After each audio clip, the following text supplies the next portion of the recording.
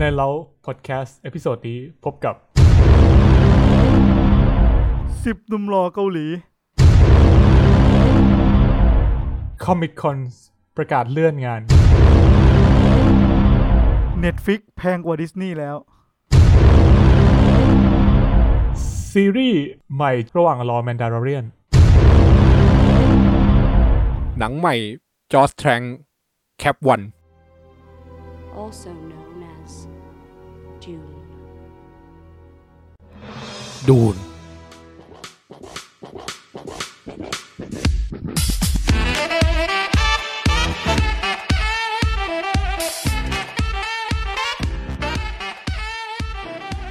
มาเย้ สวัสดีครับกลับมาพบกับพวกเรานะครับ4คนมีในเราอีกครั้งหนึ่งวันนี้ก็มีแขกรับเชิญประจำเช่นเคยเหมือนกันก็อยู่กับผมนะครับเพชรครับผมมินครับผมตั้นครับผมปุ้นครับครับแขกรับเชิญแนะนำตัวเองนะฮะครับเกือบลืมชื่อตัวเองครับก่อนเริ่มผมถามเพชรหน่อยเพชรเสาร์นี้ Sound Delicious ออกไหมนะไม่มีใช่ไหม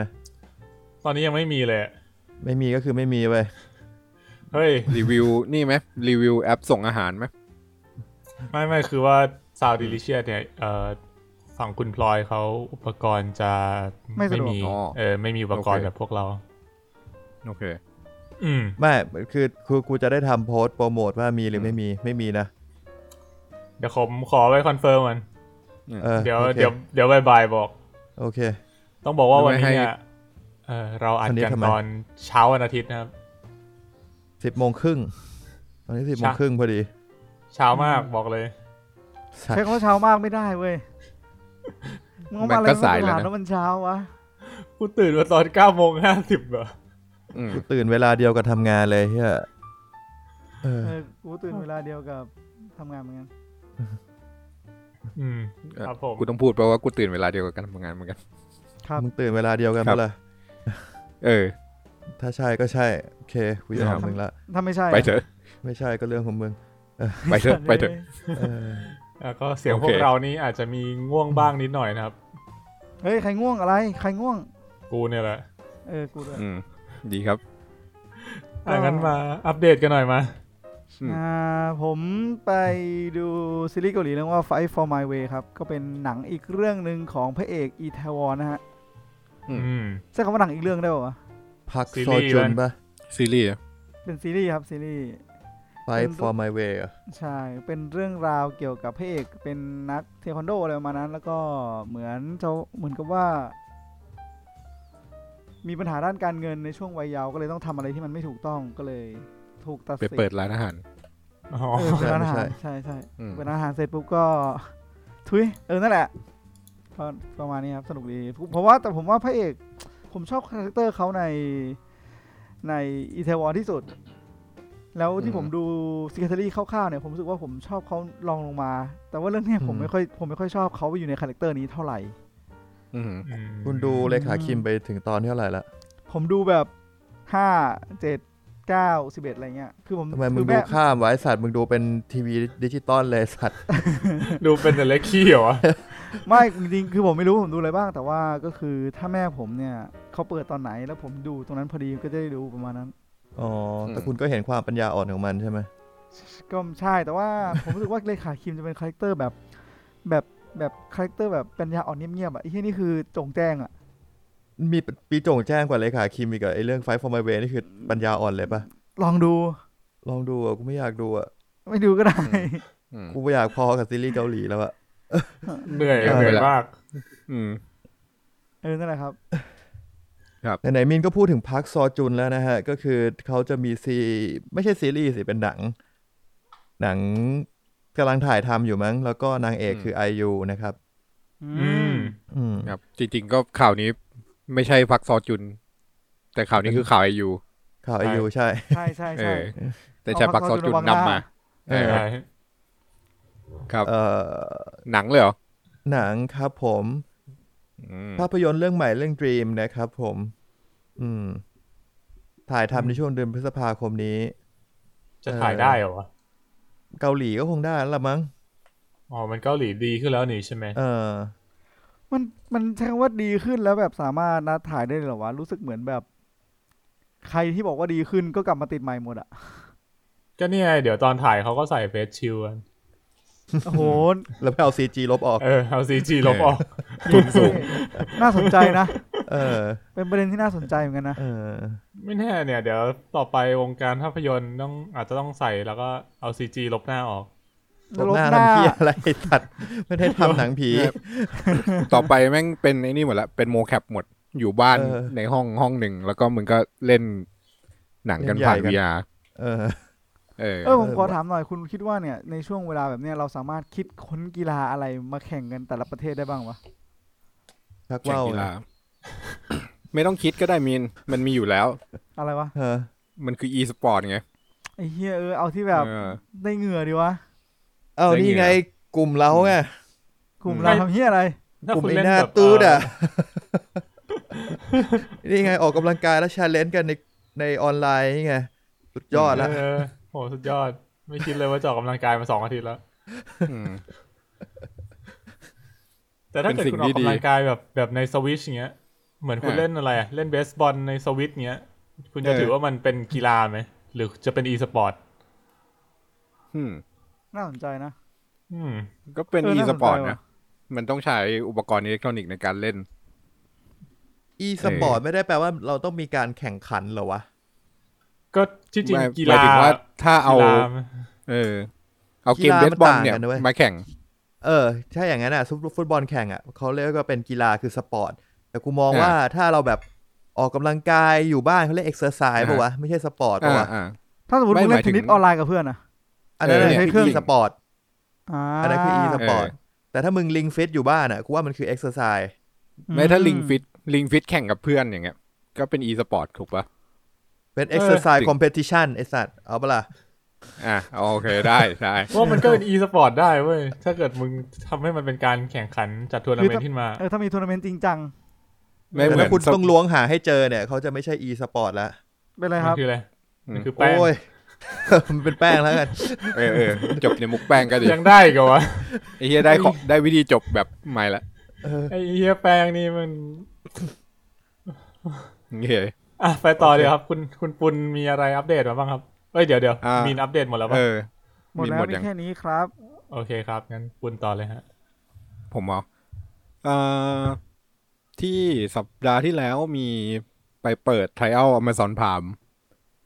ตอนแรกเข้าใจว่ามันจะ trial เดือนนึงพอกดดูมันให้แค่สัปดาห์เดียววะกำลังจะหมดละก็เลยรีบดูเรื่องที่เข้าไปดูคือ Tale from the Loop Tale from the Loop ไม่เคยได้ยินเรื่องเล่าจาก The Loop มันเป็นช่วยให้กูได้ยินเยอะขึ้นมันเป็นซีรีส์ไซไฟที่จริงๆแล้วจุดเริ่มต้นจุดที่อินสปายมาจากให้เกิดซีรีส์เนี้ยมันมาจากรูปวาดของศิลปินคนหนึ่งมันจะเป็นแบบรูปวาดของเด็กนักเรียนเดินสะพายกระเป๋า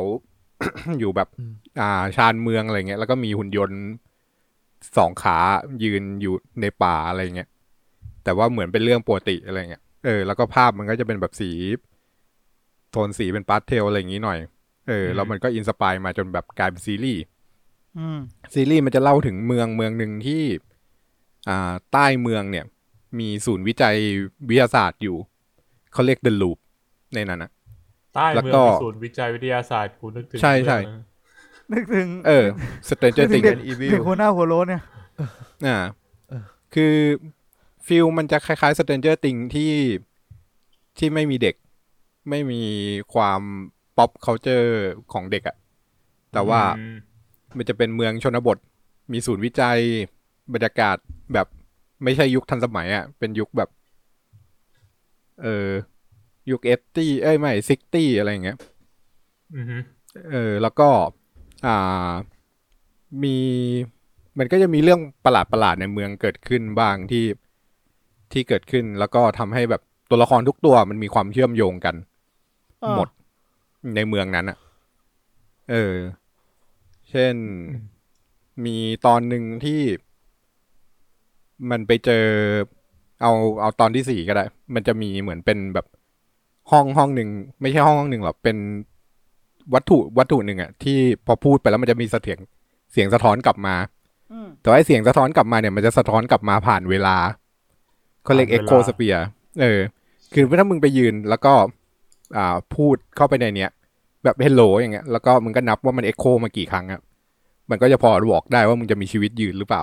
แต่ถ้ามึงพูดไปปุ๊บเอ็กโคไม่มีกลับมาเลยเนี่ยแสดงว่ามึงใกล้จะตายแล้วอะไรอย่างเงี้ยล้ำแล้วก็ใช่แต่ละตอนมันก็จะมีไอ้ความล้ำของไซไฟเนี่ยอยู่ในนั้นแต่ว่าเนื้อแท้ของ Tales from the Loop มันเป็นหนังดราม่าแฟมิลี่เป็นดราม่ามากกว่าแล้วก็โดยที่เอาประเด็นดราม่าเนี่ยมาเอาประเด็นไซไฟเนี่ยมาขยายความเป็นดราม่าเหมือนไอ้เอ็กโคสเฟียร์เนี่ยมันก็จะเป็นตอนที่พูดถึงเรื่องแบบ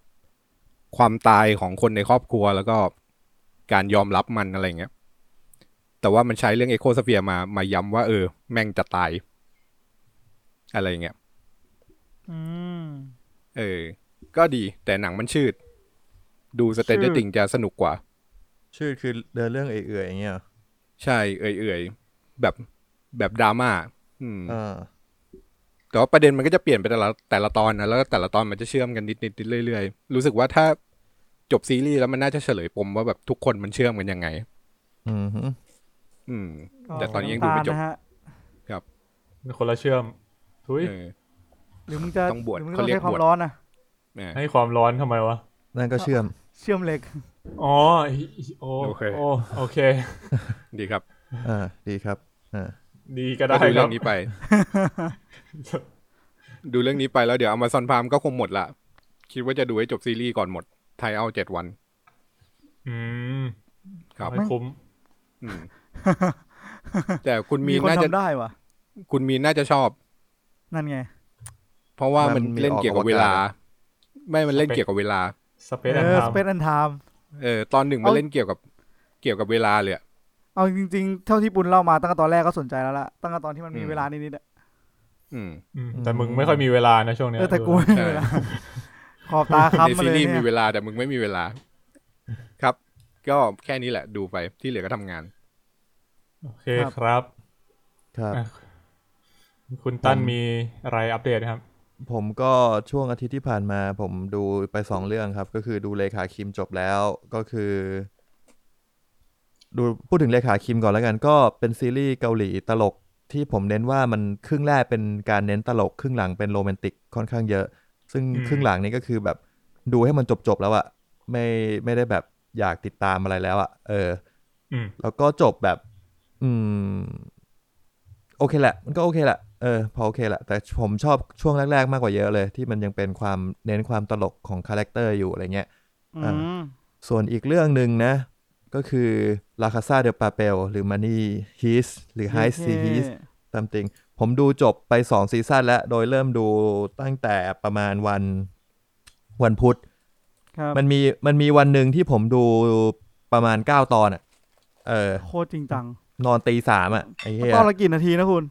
ตอนไม่เยอะตอนละ 40-50 นาทีเองอ๋อก็แป๊บเดียวเองก็8 ชั่วโมงผมรู้สึกดีกว่าดูซีรีส์เกาหลีเยอะเลย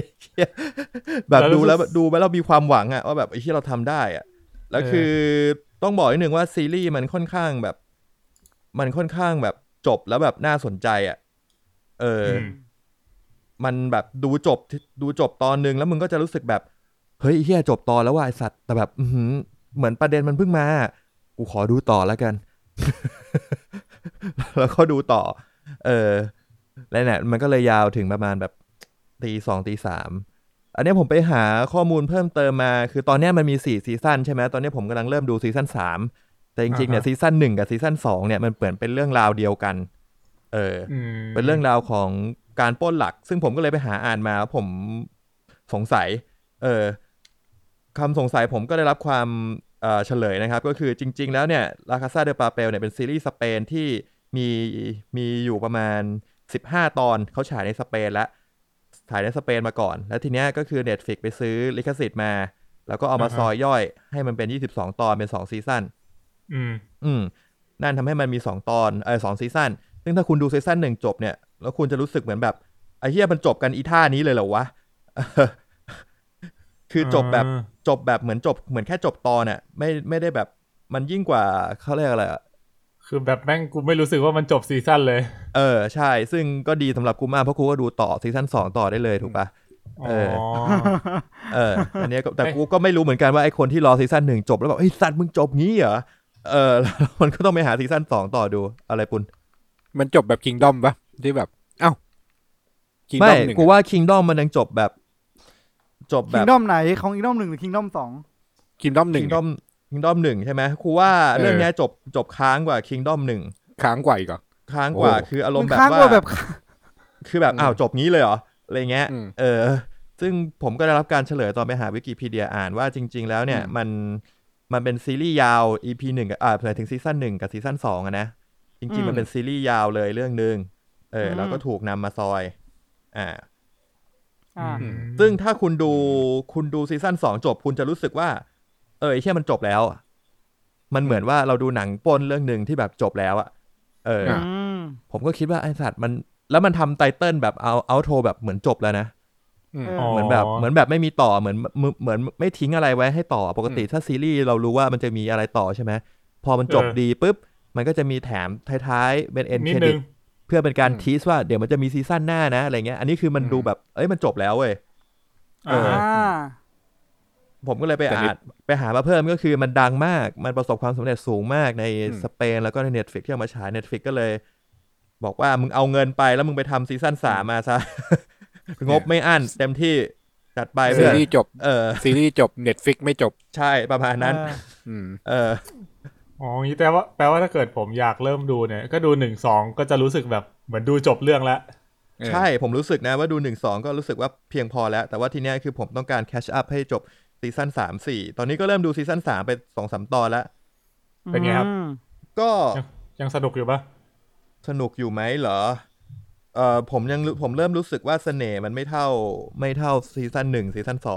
2เพราะสิ่งที่ทำให้เราชอบเรื่องนี้ส่วนหนึ่งก็คือตัวละครว่ะผมค่อนข้างชอบตัวละครที่อยู่ในเรื่องแต่ก็มีตัวละครที่ผมไม่ชอบเลยก็มีอย่างที่ผมขึ้นสเตตัสบนไปเป็นตัวละครฝั่งพระเอกที่แบบฝั่งพระเอกคือฝั่งโจรนะที่น่ารำคาญมากเป็นคนที่พร้อมจะทำให้แผนการมึงล่มสลายได้ด้วยอารมณ์ส่วนตัวซึ่งแบบไม่ค่อยชอบพวกคุณมีใครดูป่ะปุณน่าจะดูป่ะไม่ได้ดูมีบ๊อบบี้ดูผมเคยดูไปแ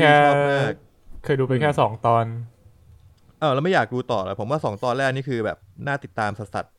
ๆไม่แน่ใจว่ะตอนนั้นน่าจะแบบไม่ค่อยมีเวลาแล้วพอแบบเว้นไปก็เลยขี้เกียจดูผมว่าคุณลองดูนะผมว่ามันสนุกดีถ้าผมว่ามันเป็นการปล้นที่มันดูเรียวหรือเปล่าวะผมว่าผมชอบความเวอร์อยู่ชอบความเวอร์นิดๆของการปล้นนะเหมือนตอนที่เราดูแบบ Ocean 11อะไรเงี้ยฟิลตอนที่ดู Ocean 11ครั้งแรกนี่ผมโคตรชอบเลยผมว่า Now You See Me อะไรอย่างงี้ป่ะ Now You See Me ไม่นับไอ้สัตว์ไอ้เหี้ยนั่นมัน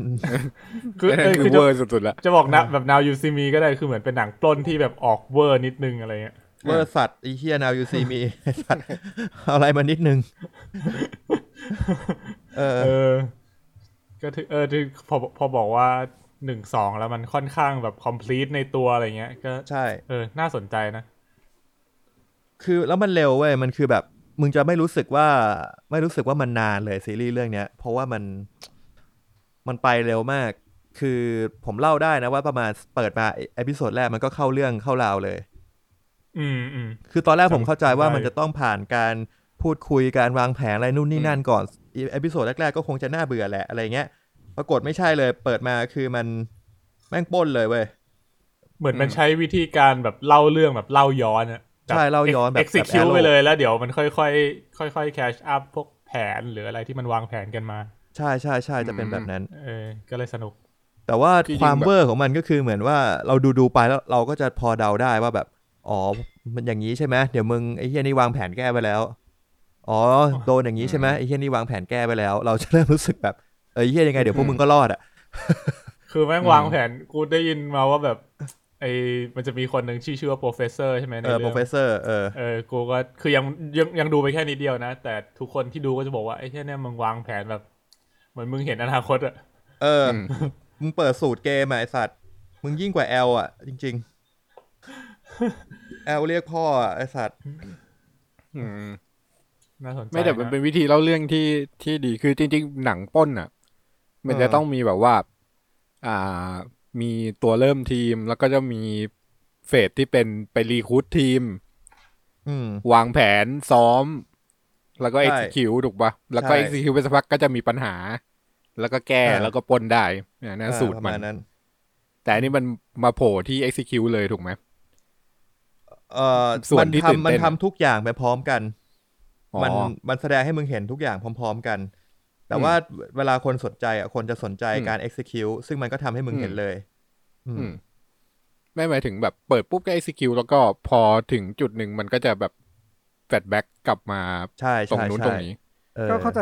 ได้ก็ทำให้แบบก็เราไหลตามเราไม่จำเป็นต้องรู้ในสิ่งที่เราไม่อยากรู้มาก่อนเราแค่สงสัยปุ๊บหนังก็จะพาเราไปรู้ในสิ่งที่เราอยากรู้เองใช่ค่อยๆรู้ทีละนิดด้วยแต่เท่าที่ฟังฟีดแบ็กจากซีซั่น 3-4 เนี่ยคนก็บ่นกันเยอะว่ามันไม่สนุกเท่าแล้วมันก็เหนื่อยขึ้น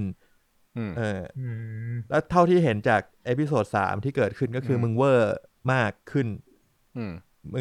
มึงเวอร์มากขึ้นจริงๆผมว่า 1-2 มันยังรู้สึกว่าแบบอยู่บนโลกแห่งความเป็นจริงผมพูดไปอย่างว่าน่าจะพูดไปแล้วแต่ว่าก็คือมันอยู่บนโลกแห่งความเป็นจริงกว่ามันดูปล้นที่อะไรที่ใกล้ตัวมากส่วนอีกอันนึงคือมึงแบบทำอะไรเวอร์มากไปเลยอะไรเงี้ยเป็น Now You See Me เลยวะไม่ขนาดนั้นแต่มีแนวโน้มปล้นแบบฟาดมีแนวโน้มเลยวะคำว่ามีแนวโน้มของมึงนี่มันน่ากลัวเหมือนกันนะคือตอนที่ผมดูมันยังไม่เริ่มปล้นต้องขอไปดูเพิ่มก่อนแต่ว่าตัววิธีการอะไรที่มันเริ่มทำเนี่ยเริ่มรู้สึกแล้วว่าไอ้เหี้ยมึงเวอร์แล้วมึงเริ่มเวอร์แล้วจริงๆหมายถึงว่าซีซั่น 3เนี่ยมันกลับมาใช้สูตรหนังปล้นปกติป่ะหนังปล้นปกติเหรอไอสูตรที่แบบก็วางแผนก่อนแล้วค่อยไปอะไรเงี้ย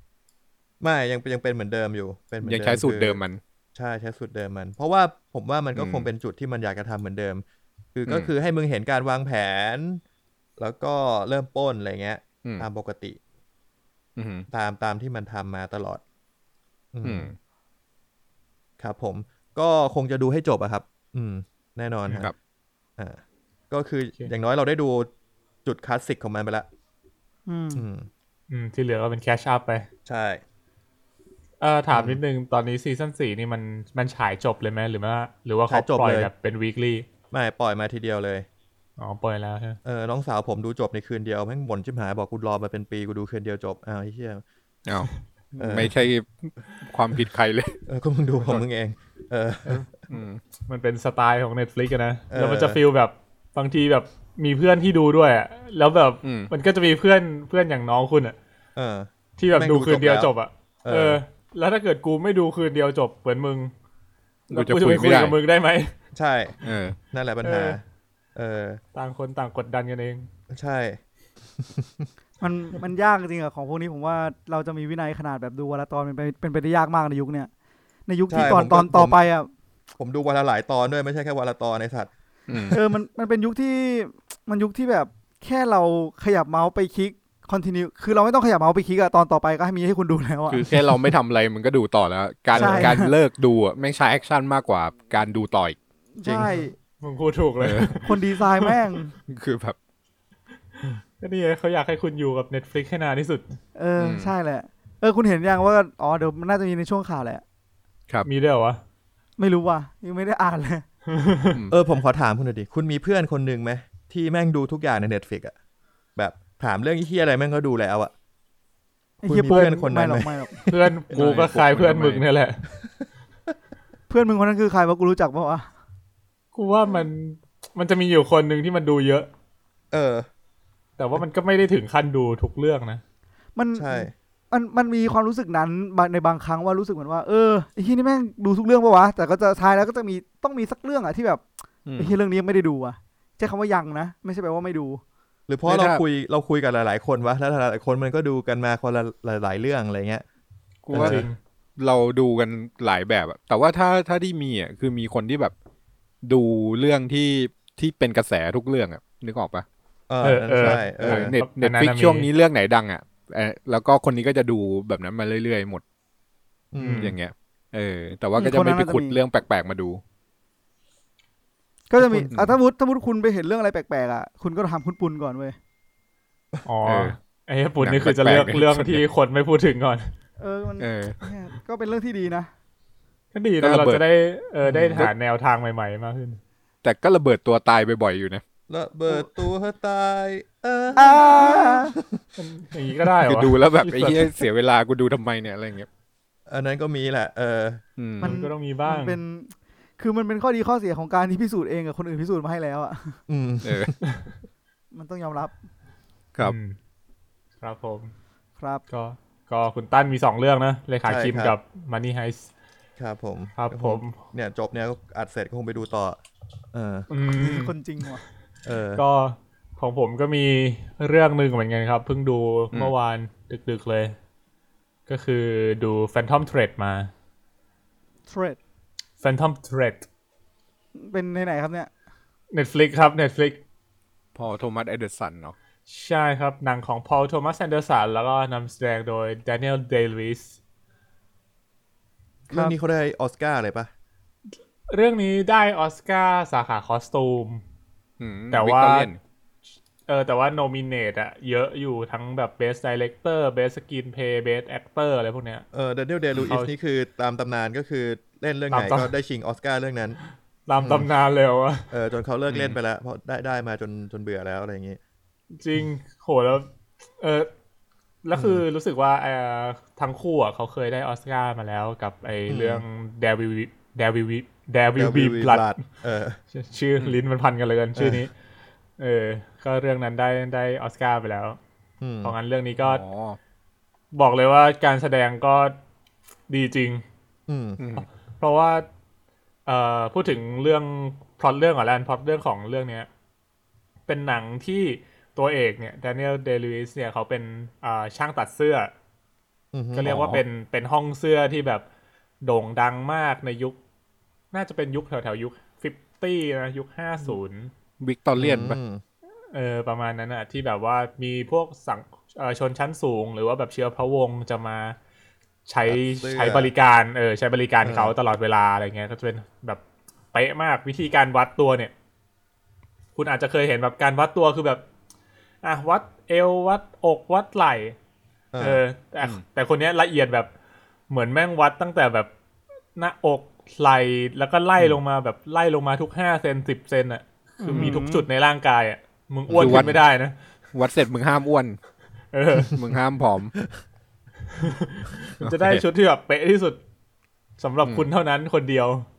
ไม่แต่ว่ามันเป็นชุดแพงเนี่ยใช่ไหมแบบชุดหรูอะไรเงี้ยใช่ก็คือชุดหรูเลยแบบออกงานสังคมชั้นสูงแล้วก็แบบพวกราชวงศ์อะไรเงี้ยจะมาใช้บริการพวกนี้เขาใส่ทีเดียวเพราะฉะนั้นก็คือเขาแค่น้ำหนักตัวณเวลานั้นใช่หลังจากนั้นคือเรื่องของอนาคตมันคือชุดสุ่มไก่อะไรพวกนี้ปะชุดเลยนะชุดสุ่มไก่ที่ต้องกระโปรงสุ่มไก่ปะจะว่าอย่างนั้นก็ได้ก็เป็นแบบสุ่มไม่สุ่มก็มีนะที่เป็นแบบเหมือนผมเลือกไม่ได้เหรอเลือกได้คุณจะสุ่มให้ผมอย่างเดียวเลยเหรอทุยคนละสุ่มโอเคเป็นชุดราตรีโอเคเรียกว่าชุดราตรีสรุปมันเรียกสุ่มจริงปะสุ่มไงกระโปรงแบบนั้นเรียกสุ่มไก่จริงปะจริงเขาเรียกเค้กนะคือเค้ก CAGE กลงอ่ะเคจ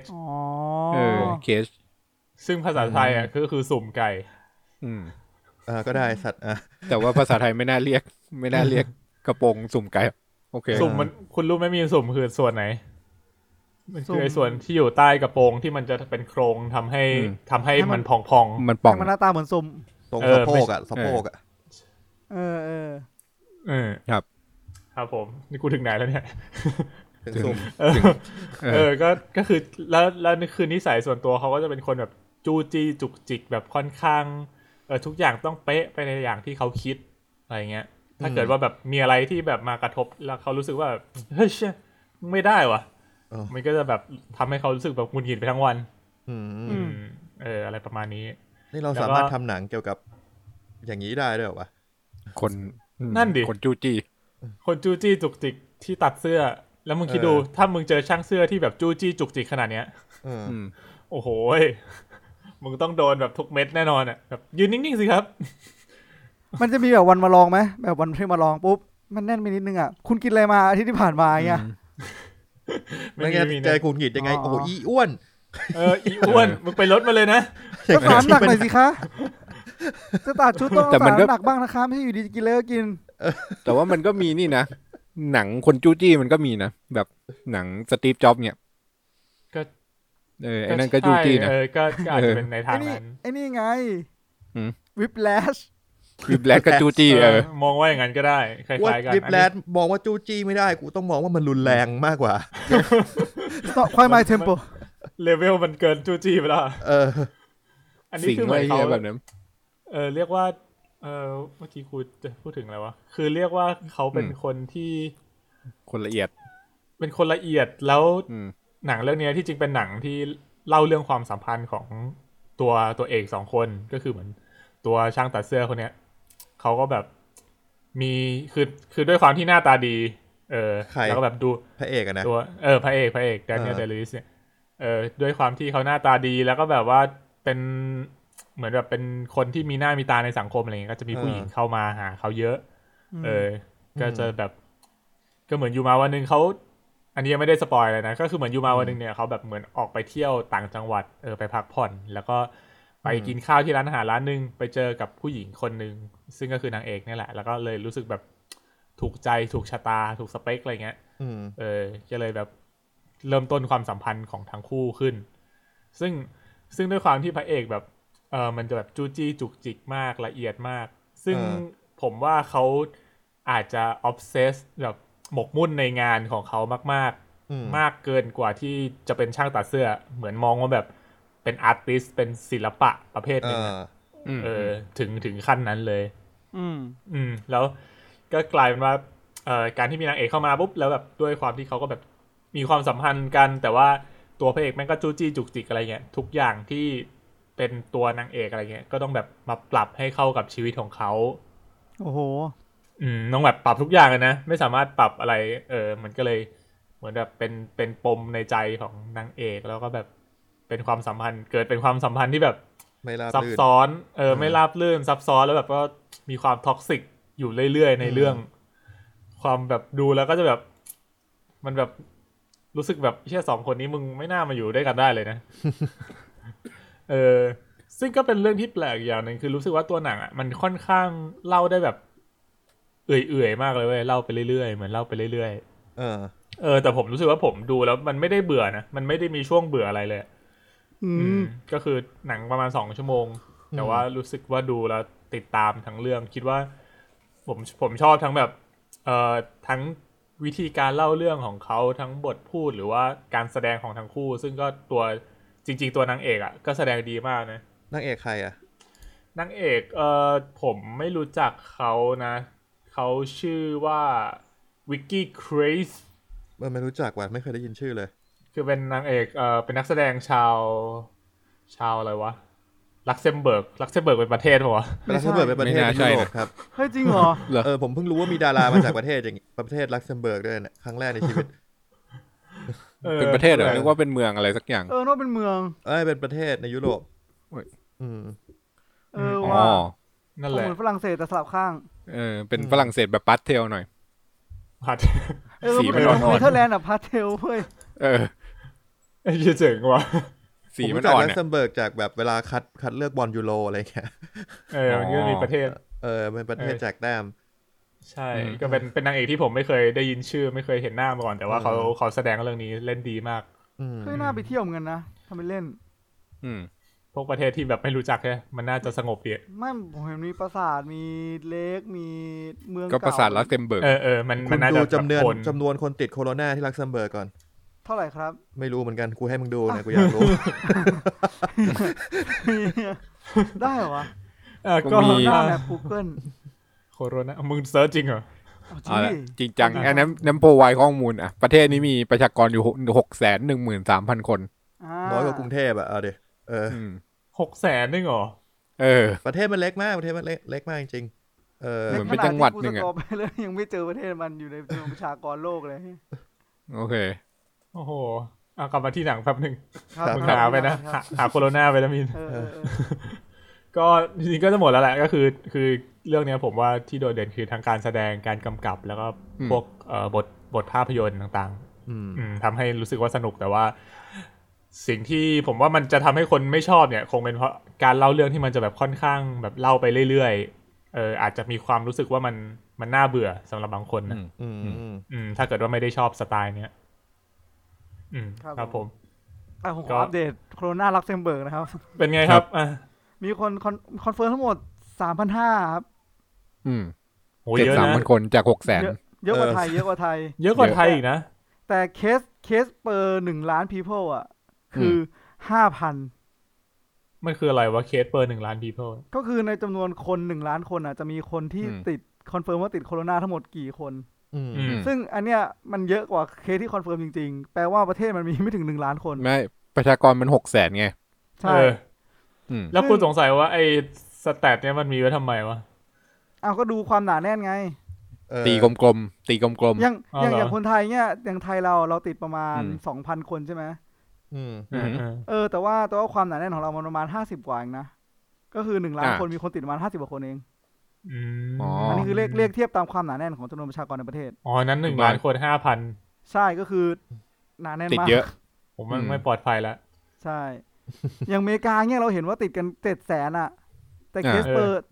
ปอร์มิลเลียนของเขาคือ 2,200 นะครับ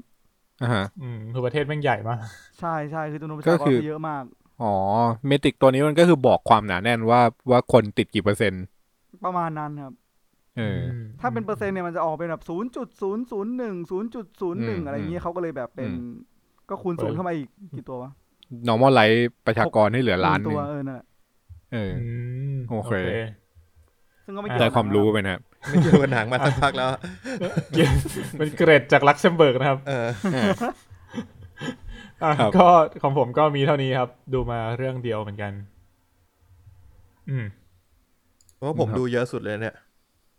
ที่จริงๆผมไปดูพวกYouTube ไงนับไหมทำไมYouTube ก็นับบ่ะเนี่ยกูดูเยอะนะเว้ยเนี่ย YouTube ช่วงนี้ผมติดพวกช่องแบบช่องทำอาหารที่แบบKorean street food อ่ะเช็ดติดเหมือนกันโคตรเพลินKorean street food ผมติดก่อนหน้านี้แต่ช่วงนี้ผมมาติดแบบสไปซ์เกาหลีอะไรเงี้ยสไปซ์เกาหลีคืออะไรวะคือดูจนเริ่มรู้สึกว่ากูอยากทำเองแล้วอะอยากเป็นสไปซ์คืออยากไปเป็นสไปซ์เกาหลีเป็นสไปซ์ไว้ถุยโอเคครับนั่นก็อัปเดตสัปดาห์ที่ผ่านมานะ4คนครับผมครับ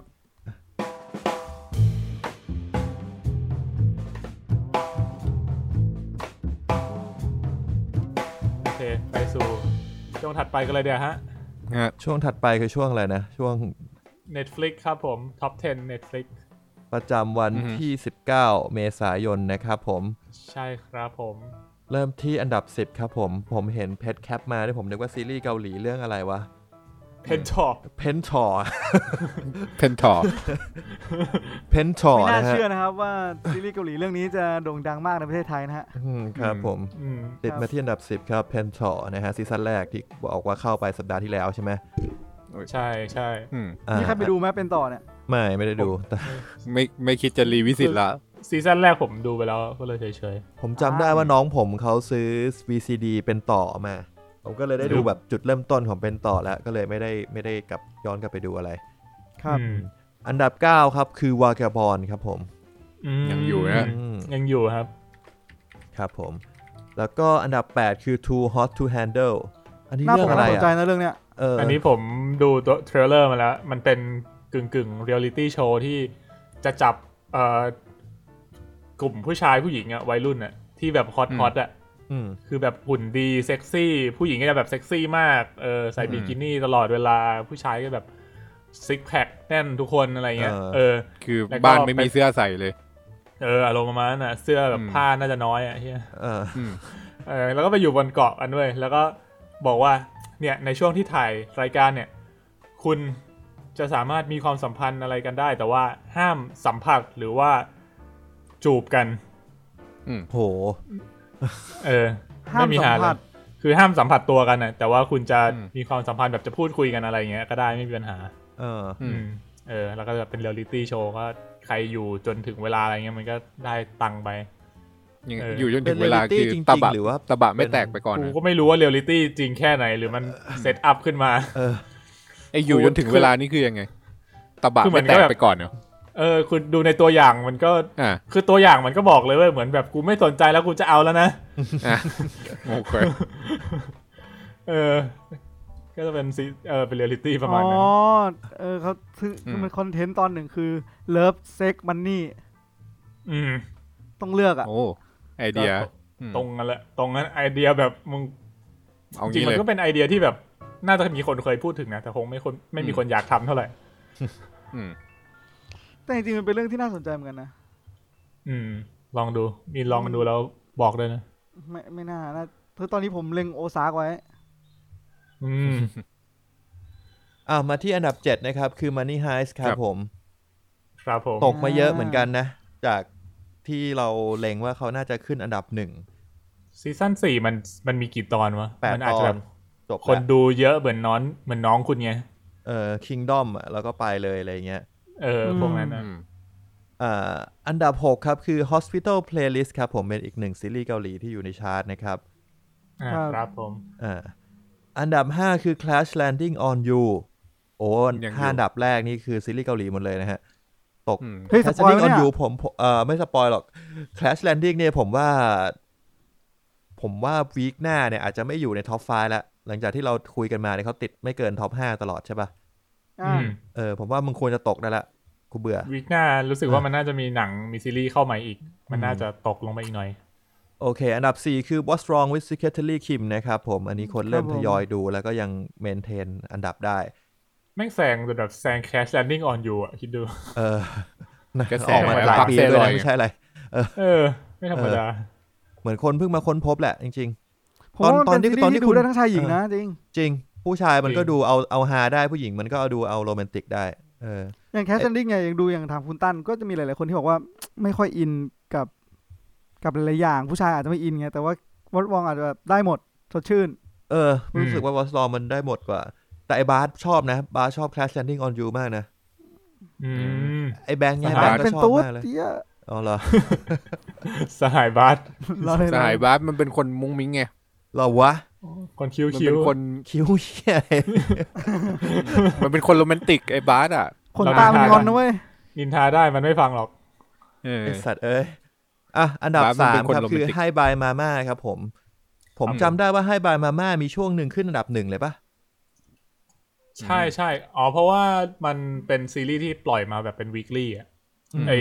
วันที่เขาขึ้นอันดับ1อันนั้นน่าจะเป็นสัปดาห์ที่เขาปล่อยตอนสุดท้ายมาคือจบแล้วใช่ไหมตอนนี้คือตอนนี้จบแล้วโอเคอันดับ2ครับผมตกลงมาจากอันดับ1แล้วนะครับกับ Itaewon Class Itaewon อันดับ2แล้วงี้เรื่องอันดับ1ใครครับเนี่ยอันดับ1นะครับคือซีรีส์ใหม่นะครับที่ได้รับการบิวอย่างรุนแรงจาก Netflix นะครับก็คือ The King Eternal Monarch นะครับนำแสดงโดยลีมินโฮครับผมและนางเอกก็คือเพชรบอกก็คือนางเอกกอบลินใช่ครับนางเอกคนเดียวกับคนที่เล่นกอบลินกับกงยูน้องหมวยเก่าเจอน้องหมวยใหม่เนี่ยยุคของน้องหมวยเพื่อนกูดูกอบลินผ่านๆกูไม่เห็นรู้สึกว่าเขาดูสวยมากในกอบลินอ่ะแล้วเรื่อง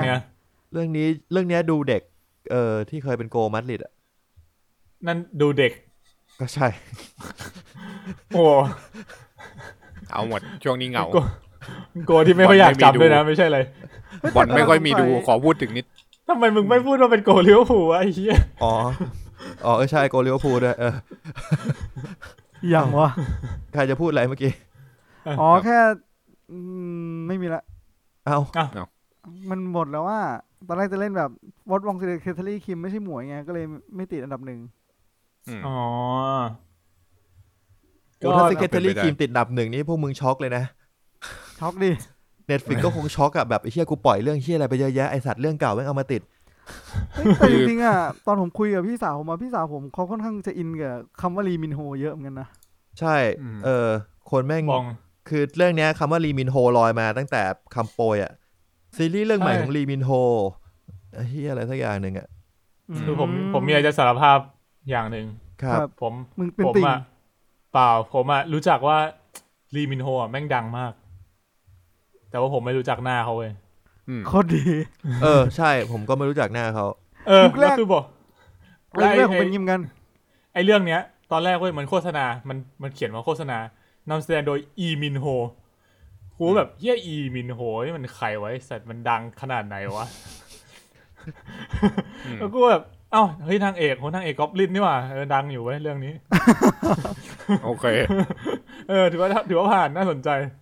ลีมินโฮเล่นเรื่องอะไรวะขอดูก่อนแล้วผมก็เลยไอ้นี่เว้ยไม่ได้สนใจมากแล้วทีเนี้ยแฟนผมเขาก็ช่วงนี้ก็ติดซีรีส์อยู่ไปดูอีกเรื่องนึงมาของเขาเหมือนกันของอีมินโฮเขาก็มาถามว่าเนี่ยอีมินโฮกับลีมินโฮเนี่ยมันคนเดียวกันหรือเปล่าผมก็บอกว่า Legend of the Blue Sea ใช่ไหมใช่เรื่องนั้นคือเล่นกับจวนจีฮุนเรื่องที่จวนจีฮุนเป็นนางเงือกผมก็บอกว่าคนละคนกันนี่มันไม่ค่อยดังไม่เคยเห็นหน้าเลยโอ้ยสัตว์แต่เขามาด่าผมพี่หลังว่านี่มันลีมินโฮแบบอ๋อเลยหน้าตาอย่างนี้เลยวะดีแอร์ดิวะลีมินโฮอ่ะซิตี้ฮันเตอร์ลีมินโฮบอยโอเวอร์ฟลาวเวอร์ซิตี้ฮันเตอร์บอยโอเวอร์ฟลาวเวอร์มันคือ F4 ของเกาหลีใช่คือ F4 เกาหลีคือเขาอย่างนี้มันคือผมรู้สึกว่าหน้าตาเขาหล่อแบบหล่อคนละแบบกับสไตล์เกาหลีในยุคปัจจุบันอะแล้วยุคปัจจุบันต้องหน้าตาไงหน้าตาแบบพักแซลอยแบบผู้สหายผู้กองอะไอ้สหายผู้กองตีๆนิดนึงแต่คนนี้หน้าตาอีกแบบนึงจริงๆอะมันจะดูเหมือนหน้าตาเหมือนยุค F4 อ่ะมันอยู่ที่ทรงผมเขาด้วยป่าววะอาจจะด้วยลองคิดถึงแบบปักเซลอยทำผมทรงเดียวกับอีมินโฮตอนนี้ดิแล้วอีมินโฮตอนนี้ผมทรงไหนอยู่ทรงในเดอะคิงนี่ไงทรงแบบในเดอะคิงอ่ะรู้สึกในเดอะคิงก็จะเป็นทรงเดียวกันกับไอ้นี่เลยนะที่เขาเล่นเรื่องกับจวนจีฮุนอ๋อ Legend of the Blue Sea ใช่หน้าตาเหมือนกันเลยผมว่าเขาหน้าเหมือนดาราไทยจะว่างั้นก็มีส่วนคล้ายอยู่นะตาหวานๆตา2ชั้นอะไรเงี้ยใช่ตาหวานเหมือนออกตาหวานหน่อยซึ่งพระเอกเกาหลีเขาจะไม่ค่อยแบบรู้สึกตาหวานๆเงี้ยคืออย่างวันพระเอกเกาหลีมันจะตาแบบออกแนวตาตีหน่อยป่ะตาหน้าคมๆอ่ะใช่พักแซรอยแล้วซีรีส์พวกเนี้ยผมรู้สึกว่าเขาจะมีฉากแบบเซอร์วิสมากเลยนะซีรีส์ของลีมินโฮมันจะมีฉากแบบพระเอกหันเอาหน้าเข้ามาใกล้ๆนางเอกเงี้ยแล้วกล้องก็จะไปซูมที่หน้าพระเอกใกล้ๆมันก็แล้วผู้ชายอย่างเราก็จะนั่งดูแล้วก็อะไรวะขอซูมหน้านางเอกได้ไหมซึ่งตัดฉากไปผู้หญิงที่นั่งดูข้างๆก็อาจจะแบบว่ามันก็เขาก็ขายตัวนักแสดงถูกปะล่ะใช่แหละก็อารมณ์เหมือนแบบเวลาณเดชน์ไปแสดงหนังอ่ะคู่กรรมเงี้ยเราก็ขายณเดชน์คู่กรรมณเดชน์แบกจริงอ่ะต้องอย่าหลอกผู้บริโภคเนี่ยว่าแบบถ้ามึงโฆษณาว่านำแสดงโดยลิมินโฮอย่างเงี้ยมึงก็ขายก็ต้องเอ็กเปกว่าจะได้เห็นลิมินโฮอ๋อเอ็กเซกว่าจะมีฉากเซอร์วิสของลิมินโฮพอสมควรใช่ไหมก็จริงนะพูดอย่างนั้นนั่นแหละครับก็เรื่องเล่าผมก็มีแค่นี้ที่ผมบอกว่า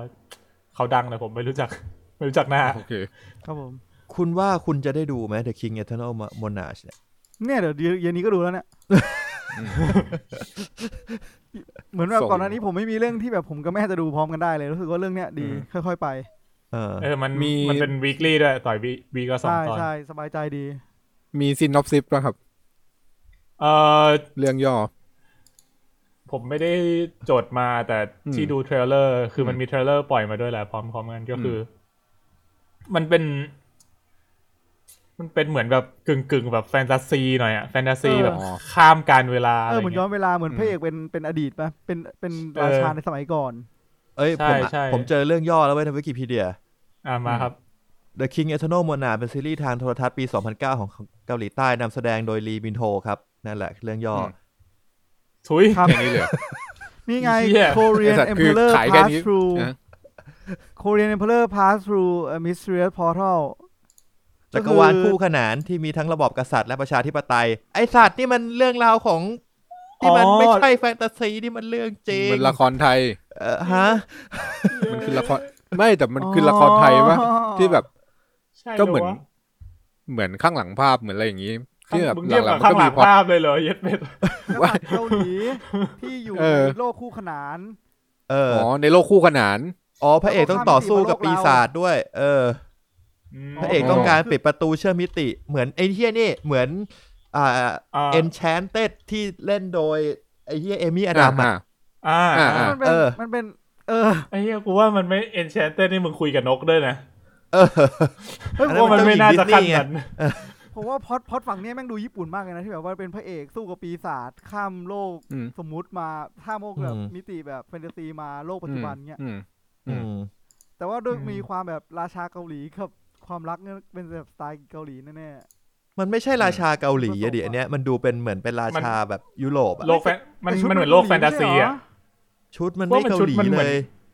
เหมือนราชวงศ์แบบยุโรปเลยเหมือนพวกยุโรปอะไม่คือมันเป็นโลกแฟนตาซีอ่ะคิดว่าเป็นโลกแฟนตาซีกูหาเรื่องย่อไม่ได้จริงวะนี่แหละผมว่าเมื่อกี้เรื่องย่อไอ้กูรู้แล้วถ้ากูเข้าไปดูใน Netflix มันต้องมีเรื่องย่อให้เขียนอยู่สัก2 บรรทัดคือผมว่าพล็อตแบบนี้มันพล็อตหนังช่อง3อยู่นะที่แบบเป็นอาณาจักรมีนู่นมีนี่แล้วก็หลุดมาเจอกับนางเอกในยุคปัจจุบันน่ะแต่ว่า execution มันไม่เท่ากันน่ะใช่ก็แน่นอนอยู่แล้วไม่น่าดูอยู่นะนี่ผมเจอละพล็อตของภาษาอังกฤษเขียนว่า Modern Day Korean Emperor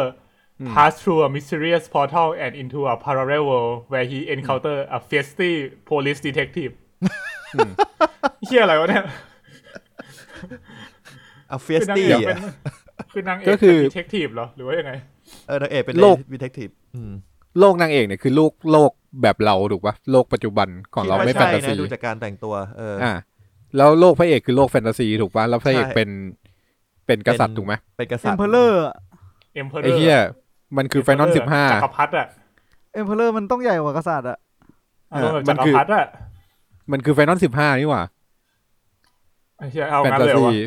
แฟนตาซีในโมเดิร์นเดย์นึกออกป่ะขี่ม้าทะลุมาด้วยบอกเลยพระเอกแม่งคือน็อกติสอ่ะน็อกติสนั่นแหละผมรู้แล้วเดี๋ยวคุณมีนไปดูมานะเย็นนี้อาทิตย์หน้ามาเล่าให้ฟังหน่อยโอ้โหเอางั้นเลยนะหัวข้อไม่มีพอดีลุยเลยเพื่อนมาโอเคนั่นก็คืออันดับ1ในสัปดาห์นี้นะครับปล่อยมา2 ตอนนั่นคืออันดับ1เลยน่าสนใจอุ้ยไอ้เหี้ยเพลงประกอบร้องโดยแซมคิมคนนี้แบงค์ชอบมากแซมคิมแซมคิมหรือว่าแซนคิงไม่ใช่แซนคิงขยมมานะขยมมาเลยนะขยมมาเลยแซมสตอมแซมคิมมุกเฉพาะทางด้วยมุก .a มุก .a นะครับโอเค Netflix หมดผมเดาว่าเรื่องนี้มันต้องมีฉากแบบพระเอกเปลี่ยนเสื้อเป็นแบบชุดสูทเหมือนยุคปัจจุบันแล้วนะเราแบบเดินออกมาถามนางเอกว่าแบบนี้เป็นไงแล้วกล้องก็ต้องสโลว์โมชั่นแล้วก็จะมีลมพัดหน้านางเอกแล้วก็แบบรอสัตว์เลยค่ะประโยคนี้ได้เหรอวะไม่ได้ไม่น่าได้งั้นเอาแบบของอิเตวอนวะแหมงานดีอย่างเงี้ยฟิลประมาณนั้นประโยคนั้นว่ะจริงว่ะอย่างที่เพชรบอกจริงว่ะอะไรก็อย่างคนที่เปิดตัวอีเทวอนคนสุดท้ายกับพระเอกอีเทวอนแล้วก็อย่างแคทเธอรีน อยู่หน้ามันเป็นโคงๆนั้นจริงๆนะพักโบกอมมานะมันจะมีความแบบที่เราจะรู้สึกว่าเป็นพระเอกเกาหลีในมีความโหนกนิดนึงป่ะมีความอะไรนะหน้าแบบมีโหนกอ่ะแก้มมันจะมีโหนกอ่ะแก้มจะสูงหน่อยนึงไม่รู้ไอ้เหี้ยข้ามดีกว่าเดี๋ยวโดนด่าเอาเป็นว่าหน้าสไตล์แล้วน่ะน่าจะมันจะมีความคล้ายๆบางอย่างอยู่พิมพ์เดียวกันว่างั้นแหละเป็นพิมพ์นิยมช่วงนี้ผมกำลังเสิร์ช Popular Korean เอาจริงว่ะ Actor มึงมาจริงจังอะไรกันตอนนี้มันนั่งวิเคราะห์หน้าพระเอกเกาหลีเดี๋ยวคนฟังเขารู้หมดว่าเราไม่มีเมนท็อปิกคุยมาถึงตรงนี้แม่งรู้นานแล้วนี่ยืด Netflix Top 10ได้แบบกลัวไม่มีอะไรจะพูดอ่ะไหนมึงก็พูดเรื่องนี้แล้วกูคาใจมึงเอานี่ไปดู Top 10 Most Popular Handsome Korean Actor มาส่งฟังก็เสิร์ชตามมานะคนฟังก็เสิร์ชตามมานะมาครับ10อันดับพระเอกเกาหลีสุดหล่อนะครับเราจะดูว่าคนไหนที่เราชอบนะครับคนแรกชื่อโซอินกุ๊กใครวะพระเอกเลพาย1997เลพาย97ที่จริงเป็นพระเอกหรือเปล่ากูก็ไม่รู้นะเพราะเรื่องนี้แม่งมีผู้ชายไม่ใช่ผู้ชายนักแสดงชายหลายคนที่อาจจะเป็นตัวเอกอ่ะคือกูไม่เคยดู ครับคนต่อมาคือนำจูยอกครับผมคนนี้ไม่รู้จักครับครับผมต่อมาฮะอันดับ8คือโซจีซบครับคนนี้โซจีซบดังอยู่นะคนนี้เล่นในนี่ป่าววะคนนี้เล่นลูเก้ามั้งถ้าจะไม่ผิดใช่ป่าววะอ๋อเหรอคุณหน้าเขาจะดูแก่กว่าพระเอกเกาหลีหน่อยๆใช่หน้าเขาจะดูเล่นเขาจะดูมีคนมีอายุหน่อยนึงต่อมาคือปาร์คโบกอมที่อยู่ที่โผล่มาในอีเทวอนคลาสไอ้แค่รูปนี้แม่งคนละสไตล์กันในอีเทวอนเลยเฮ้ยปาร์คโบกอมเขาเล่นเป็นพระเอกเรื่องมูนไลท์Love in the Moonlight ครับใช่มีดูด้วยเหรอปาร์คโบกอมเล่นในเลปพลาย1988ครับต่อมาดูรวมเหมือนกันนะต่อมาคือคิมซูยอนครับผมคิมซูยอนนี่ก็คือคนที่ดังคนนี้เคย My Love Who Come From the Star ใช่ที่เอามารีเมคเป็นของไทยด้วยแล้วก็เล่น MV IU ไอ้นี่ของไทยที่แมทพิรานีเล่นกับไอ้เนี่ยณเดชน์ย้อนกลับไปโซจีซับเมื่อกี้ใช่เล่นเรื่องลูเก้าที่อยู่ใน Netflix อ่ะที่กูด่าชิบหายไว้ป่วงเนี่ยลูเก้าไม่ติดอันดับนะผมงงมากเลยผมแต่ที่แล้วมีอยู่ติดก็เหี้ยแล้วใจเย็นปูนใจเย็นแต่เข้าใจคือเสน่ห์ไอโซจีซับจะเป็นแบบดูเป็นผู้ใหญ่หน่อยแล้วก็แบบกล้ามแม่งอย่างบึกมากเรื่องนี้คือเป็นดาราในเรื่องจะโชว์กล้ามกันตลอดรวมถึงตัวนางเอกตัวละครผู้หญิงอะไรอย่างเงี้ยก็จะแบบใส่เสื้อกล้ามโชว์กล้ามกันอยู่โอเคนะครับวันนั้นที่เราพูดถึงเรื่องนี้ไอ้ปูนไม่อยู่แต่ไอ้ก่อนหน้านั้นน่ะคือแม่งด่าพิมพ์ด่ารัวๆด่าจริงเรียบร้อยแล้วครับอันดับ5ครับคืออีมินโฮครับผมwhat มันก็ไม่หล่อดีรูปนี้เขาดูแบดบ่อยมึงโดนแน่นอนโดนขนาดเรื่องย่อซีรีส์เขายังเอาชื่อแม่งขึ้นก่อนซีรีส์เลยสัตว์โดนลุมประชาทันแน่ๆโอเคอันดับ4คือจีชางวุกครับผมอันนี้ผมไม่รู้จักว่าคนนี้ไม่เคยได้ยินชื่อเลยคนนี้คือพระเอกฮิลเลอร์พระเอกเอ็มเพลเลอร์คีพระเอกฮิลเลอร์มีนอันนี้คนนี้เคยดูทั้ง2เรื่องเลยเป็นไงแล้วนี่มั้งด็อกเตอร์อะไรวะไม่ใช่ด็อกเตอร์ถามว่าเอกว่าเป็นไงกับกูเหรอกูจะรู้ไหมเนี่ยไอสัตว์วันนั้นเขามีความหน้าหวานนิดนึงออกหน้าหวานนิดนึงคือในเรื่อง Emperor เขาผมว่าเขาจะมีทางคล้ายๆกับลิมินโฮนะรู้สึกจะสไตล์จะใกล้ๆกันคนต่อมาครับคือซงจุงกีครับผมก็คือ Descendant of the Sun นี่แหละน่าจะพอจำหน้ากันได้คนนี้น่าจะเป็นพระเอกเกาหลีหน้าในอุดมคติของเราไม่ได้หมายถึงว่าเราชอบแบบนี้นะแต่หมายถึงว่าถ้านึกภาพพระเอกเกาหลีจะนึกหน้าตาคนนี้จะนึกหน้าคนนี้ประมาณนี้คือถ้าเป็นผมนึกถึงคนต่อไปนะครับคนต่อไปคือลีจงซุกใครวะโหไม่รู้จักลีจงซุกวะก็กูไม่ค่อยดูซีรีส์เกาหลีอันนี้น่าจะดังจากPinocchio While You Were Sleeping ซึ่งเล่นคู่กับซูจีคู่มึงลองไปถามท็อปปิ้งดูว่าจำหน้าพระเอกได้ไหมนอกจากจำหน้าซูจีได้เนี่ยไอ้ที่แต่จริงๆคนนี้เขาดังมากนะเว้ยกูดูเขาตั้งแต่สมัยตอนเล่นเรื่องดังก่อนหน้านี้อ่ะแต่ว่าไอเนี่ยพูดถึงท็อปปิ้งแล้วเพิ่งเห็นท็อปปิ้งโพสในTwitterว่าแบบเขาดูซีรีส์ที่กับหนังเนี่ยที่ซูจีเล่นเนี่ยครบหมดแล้วทุกเรื่องกูไม่แปลกใจนี่คือโหดบอกเลยระดับแฟนคลับระดับโหดโอเคระดับ VIP อ่ะบอกเลยวันๆไม่ทำเหี้ยอะไรสัตว์แม่งนั่งดูจนจบอันดับ1ครับอันดับ1ครับผมคือลีจุนกิครับเป็นใครไม่ได้ก็ถึงเราจะไม่รู้จักแต่เราก็รู้นะครับว่าเรื่องที่ผมเคยเห็นก็คือ Moon Lover ผมว่าหน้าตาแม่งเป็นเอกลักษณ์ดีอะคนเนี้ยคนนี้มันดูดุกว่าชาวบ้านเขาว่ะดูอะไรนะดุตามันเฉียวมากหน่อยเฉียวจริงเขาเล่นนี่เยอะนี่เขาเล่นพวกหนังพีเรียดเยอะปะถูกปะ historical drama เยอะใช่ไม่ค่อยได้ดูอ่ะไม่ค่อยได้ดูของคนเนี้ยแต่รู้ว่าดังเอาจริงลีจุงกีเนี่ยถ้าเกิดพูดชื่อเนี่ยก่อนมาดูรูปกูนึกหน้าไม่ออกว่ะจริงคือเป็นคนนี้กลายเป็นคนที่ผมไม่ค่อยรู้จักมันจะมีคนชื่อคล้ายๆกัน3คนคือลีจุนกิซงจุงกิแล้วก็อีกคนหนึ่งที่เล่นวากาบอลอ่ะชื่ออะไรนะลีอะไรเนี่ยจุงกิ อีซึงกิดีครับใช่แต่ไอ้พระเอกวากาบอลตอนแรกๆผมก็รู้สึกว่าหน้าตาเขาก็ไม่ค่อยดีนะมึงเป็นใครมึงเป็นแบดพิตเลยกูไม่ได้เทียบกับตัวเองไงกูเทียบกับพระเอกด้วยกันดิกูไม่จำเป็นต้องหล่อ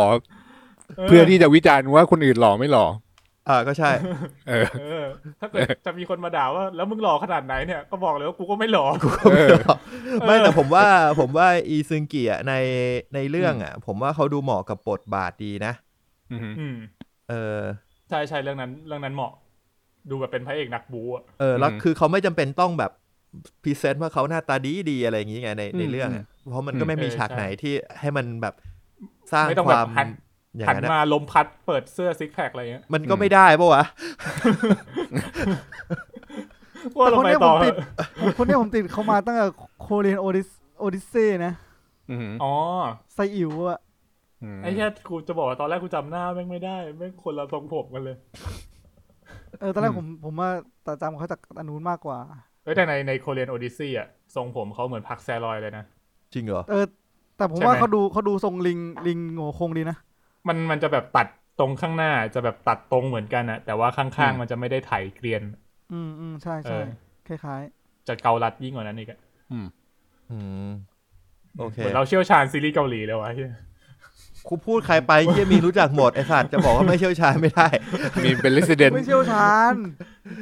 มึงอย่ามีนมึงยอมรับเถอะก็แค่มึงก็มีคนดูของกูก็ดูตามเขาไปแค่ไม่เชี่ยวชาญเนี่ยแค่ดูเยอะเอาจริงพอพูดถึงว่าแบบหนังหรือว่าซีรีส์เกาหลีเนี่ยผมจะนึกถึงคุณมีนก่อนเลยเฮ้ยจริงเหรอแบบจะต้องถามมึงอ่ะคือเหมือนที่พวกมึงมาถามดูกับแม่เยอะก็เหมือนแบบว่าเปิดที่บ้านแล้วแบบมีนก็เดินผ่านดูโดยไม่ตั้งใจอะไรเงี้ยก็เลยรู้จักเยอะครับตอนนี้เราก็มีท็อปปิ้งอีกคนหนึ่งนะฮะที่เราไปถามเขาได้เรารู้จักแต่ซูจีท่านเรื่องไหนซูจีเล่นมันรู้เยอะจริงมันดูเยอะจริงท็อปปิ้งอ่ะตอนฝั่งนู้นดูเยอะตอนที่กูเอามาเฮดซัตทูคือแม่งเล่าอยู่คนเดียวเลยซีรีส์เกาหลีทุกเรื่องเปิดเพลงเหี้ยอะไรแม่งรู้จักหมดป๊อปเลอร์ดูซีรีส์เกาหลีเยอะนะแล้วแบบเหมือนไอ้กันดูหนังพีเรียดเยอะเขาดูพีเรียดกันเยอะมากอ่ะสุดยอดซึ่งพีเรียดนี่แม่งเป็นทางที่ผมไม่ค่อยชอบไม่ค่อยถูกชะตาเลยคือซีรีส์จีนที่ผมไปดูกับคุณปุ๊กฮิลเลเตอร์เนี่ยไอ้กันก็ดูนะสุดยอดว่ะเราข้ามเรื่องดราม่าพระเอกเกาหลีของเราไปมาที่เรื่องอื่นดีกว่าครับข่าวปะยังไม่ถึงข่าวครับมีอะไรอีกอ่ะนี่ชั่วโมงแล้วเหรอเช็ดแค่ทำเวลาให้ดีครับต่อไปก็เทรลเลอร์ใหม่ครับในสัปดาห์นี้ครับก็มีอยู่3ตัวครับของ Netflix ก่อนแล้วกัน Netflix ก็คือ Extra Curricular ครับชื่อไทยว่าชมรมลับธุรกิจรักนำแสดงโดยคิมดองฮีนะครับหรือว่าเชี่ยเกาหลีอีกแล้วเอง Netflix มันก็มีแต่เกาหลีนะโทษครับโทษใจเย็นนะครับยังรอสปอนเซอร์อยู่อีกเนี่ยอ่านเรื่องย่อหน่อยแล้วนะครับเรื่องย่อเป็นจากตัว Official นะครับเป็นเรื่องราวสุดเข้มข้นของกลุ่มนักเรียนมัธยมปลายครับที่ก่ออาชญากรรมเพื่อแลกกับเงินแล้วก็ความเสี่ยงที่แสนสาหัสประมาณนี้ครับมีรถวอลมาด้วยนะเฮ้ยอยากกินไอติมอ่ะบ้านใครวะบ้านกูเนี่ยว่าไม่ได้ใช่บ้านไอ้มีนได้เฮ้ยดูถูกบ้านกูมึงมินเหรอวะไอ้เหี้ยกูเป็นคนขายวอลกูไม่ขับเข้าบ้านมึงแน่นอนก็เรื่องนี้เข้า29เมษายนนะครับก็คือวันพุธหน้าอาทิตย์หน้าพุธหน้าก็จะมีซีรีส์เกาหลีเรื่องใหม่มาแข่งกับ The King เดือดมาที่ฝั่งDisney Plus กันบ้างครับ Artemis Fowl ก็ตอนนี้หลังจากที่เขายกเลิกไม่ฉายในโรงแล้วจะมาฉายใน Disney Plus แทนก็กำหนดฉายคือ12มิถุนายนก็ปล่อยตัวอย่างใหม่มาด้วยครับผมซึ่งเรื่องนี้ก็ผมอ่านคอมเมนต์นะหลายๆคนคือถ้าเกิดคุณเป็นแฟนหนังสือคุณน่าจะหงุดหงิดกับเรื่องนี้เพราะมันคอนเซปต์แบบภาพลักษณ์อะไรเงี้ยคนละแบบกับที่เราเห็นในหนังสือเลยใช่เพราะงั้นก็อย่าไปคาดหวังว่ามันจะเหมือนในหนังสืออะไรเงี้ยดูด้วยแบบความเฟรชหน่อยครับผมอีกเรื่องนึงที่น่าสนใจกว่าครับคือภาพยนตร์ ของจอร์จแทรงค์นะครับ อืม ชื่อเรื่องคือคาโปน อือฮึ นำแสดงโดยทอมฮาร์ดี้ครับก็แสดงเป็นอัลคาโปนเจ้าพ่อมาเฟียในชิคาโกนั่นแหละซึ่งอันเนี้ยผมคือรู้สึกเหมือนกับว่ารู้สึกจำชื่ออัลคาโปนได้แต่ว่าไม่คุ้นว่าเขาดังมาจากไหนก็เลยลองไปเซิร์ชเล่นๆดูแล้วก็เลยรู้สึกว่าอ๋อเราเคยเล่น Dark Story กันตอนหนึ่งด้วยนะที่พูดถึงอัลคาโปนใช่ใช่ก็คือไอตอนที่เราเล่นเรื่อง Saint Valentine's Day Massacre โอ้โหดมากจำได้ก็เป็นมาเฟียก็คือเป็นแก๊งมาเฟียแหละที่แบบเป็นการไปยิงกาดยิงอีกแก๊งหนึ่งคืออัลคาโปนเป็นแก๊งเป็นมาเฟียโหดในประวัติศาสตร์เลยของอเมริกาปะยุคนั้นเป็นมาเฟียอิตาลีก็คือเหมือนเป็นต้นแบบ Godfather ฟิลเป็นฟิลประมาณนั้นเลยแล้วก็เขาติดคุกเพราะว่าแบบโดนทนายหักหลังอะไรเงี้ยอัลฟอนโซเกเบียลคาโปนใช่ก็โหดผมว่าเรื่องนี้น่าสนใจมากแต่ว่าที่น่าเสียดายคือเหมือนกับว่ามันยังไม่มีกำหนดเข้าโรงแล้วก็ในต่างประเทศเหมือนกับมันน่าจะเอาไปขายใน VOD เลยก็คือพุ่งตรงขายใช่เพราะว่าแบบสถานการณ์นั้นไม่ค่อยดีส่วนในไทยก็คือคงต้องรอดูว่าจะเข้าโรงหรือเปล่าหรือว่าจะขายเหมือนกัน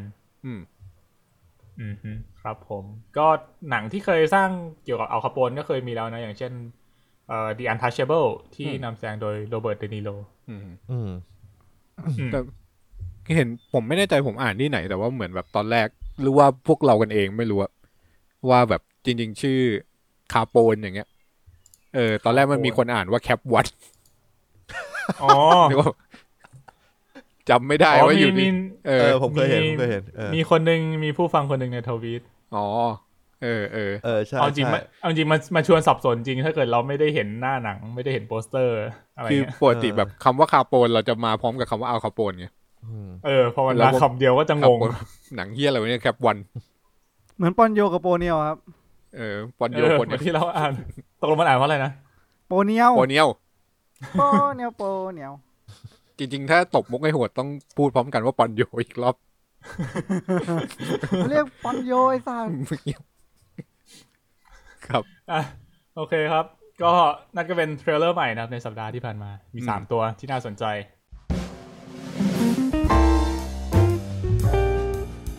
มาที่ข่าวกันเลยดีกว่านะครับท็อปปิกหลักในสัปดาห์นี้ท็อปปิกหลักเป็นข่าวนะครับผมเรียกว่าเหมือนสัปดาห์นี้แบบข่าวมันเยอะอยู่ก็เลยที่จริงมันไม่เยอะเลยมีไออันสุดท้ายเนี่ยกูก๊อปมาที่ไอ้ตั้นมาแปะเอาไว้เดี๋ยวค่อยพูดถึงนั่นครับแล้วก็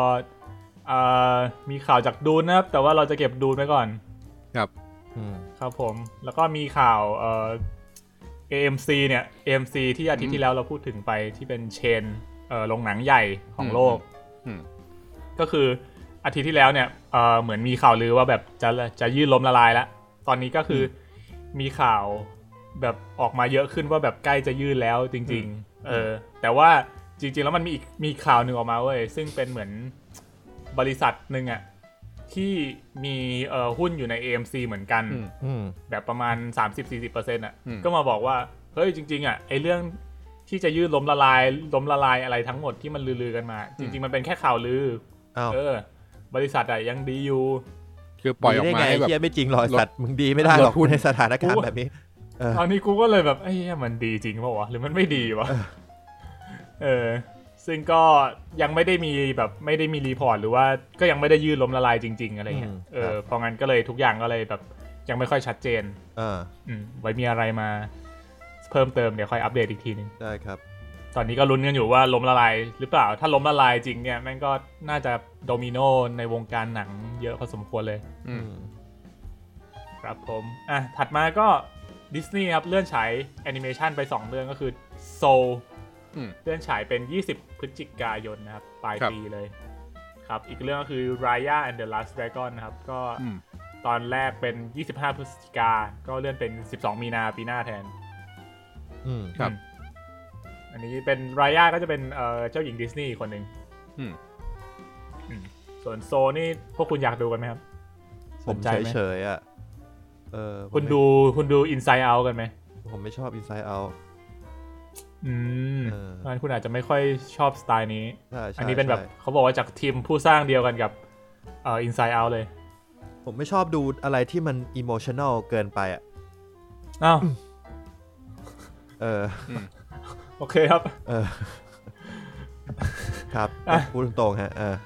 โอเคถัดมานะครับข่าวใหญ่ข่าวนึงเหมือนกันสำหรับMCU ครับก็คือแซมเรมี่เนี่ยคอนเฟิร์มแล้วว่าจะมากำกับ Doctor Strange ภาค 2 Multiverse of Madness รู้สึกไงกับข่าวนี้ไหมมีนิดนึงคือไอใน Netflix อ่ะมันมีซีรีส์มันมีด็อกิวเมนทารีทำอาหารที่ชื่อ The Chef Show ถูกไหม The Chef Show ของจอห์นฟาโบใช่จริงๆถ้าคุณสนใจหนังไปดูได้บางตอนมันจะมีอะไรที่เกี่ยวกับหนังหน่อยเช่นแบบบางตอนที่มันไปทำอาหารให้ Skywalker Ranch อะไรอย่างเงี้ยSkywalker Ranch นี่คือไอ้พวกไม่ไล่ Skywalker ที่แบบพวกคนเขียนบท Star Wars มันจะไปนั่งเขียนบทกันที่นั่นอะไรอย่างเงี้ยซึ่งมันมีตอนหนึ่งที่แซมเรมี่มาออกเว้ยก่อนที่จะมีข่าวนี้ออกก็เหมือนแบบหินมาหน่อยๆอ่ะว่าจอห์นฟาโบเนี่ยก็คุยอยู่กับแซมเรมี่อะไรเงี้ยก็อาจจะแบบไปคุยกับทางมาเวลว่าแบบเพื่อนกูอยากได้งานอะไรเงี้ยคือมันซีกันอ่ะพวกเนี้ยมันก็เขาก็สนิทกันอยู่ประมาณเนี้ยแล้วเนาะจริงๆแซมไรมี่เนี่ยเขาให้สัมภาษณ์เพิ่มเติมว่าเขาเคยเมนชั่นด็อกเตอร์สเตรนจ์ใน Spider-Man ภาค 2ใช่ผมเห็นคนใช่คือเขาบอกว่าด็อกเตอร์สเตรนจ์เนี่ยเป็นฮีโร่ที่เขาชอบมากอันดับที่2หรือ3เลยรองจากแบบ Spider-Man Batman อะไรเงี้ยแล้วก็เป็นด็อกเตอร์สเตรนจ์เลยเขาก็เลยแบบว่าแอบใส่เข้าไปในหนังเขาเองก็คือเหมือนว่าแค่เมนชั่นชื่อสตีเฟนสเตรนจ์ขึ้นมาอะไรเงี้ยในหนังเขาบอกว่าเป็นบุพเพเหมือนกันไม่คิดว่าจะได้มากำกับคือ2คนนี้มันอยู่เมืองเดียวกันด้วยไงสไปดี้กับด็อกเตอร์นะใช่ไอ้แมนชั่นของด็อกเตอร์สแตนมันอยู่ในเมืองเดียวกับสไปดี้แล้วก็ไอ้สัตว์คุณนึกว่าจอห์นกับไม่ใช่คุณนึกว่าจอห์นเฟโบกับแซมเรมี่ไม่ใช่แล้วก็ตรงนั้นก็จะมีแดร์เดวิลอีกคนหนึ่งที่อยู่ในละแวกใกล้ๆกันอ่ะไอ้เหี้ยเมืองนี้มันอาชญากรรมเยอะหรือยังไงวะใช่อาชญากรรมเยอะคอมมูนิตี้ฮีโร่ชุดแดงไม่ด็อกเตอร์สเตนเขาไม่ได้ดีลกับพวกอาชญากรในสัตว์ใช่แต่ว่าก็คือสไปดี้ก็จะแวะไปบางทีที่แบบไอ้เหี้ยเจอพวกผีอะไรอย่างงี้ที่มันสู้ไม่ได้เนี่ยมันก็จะแวะไป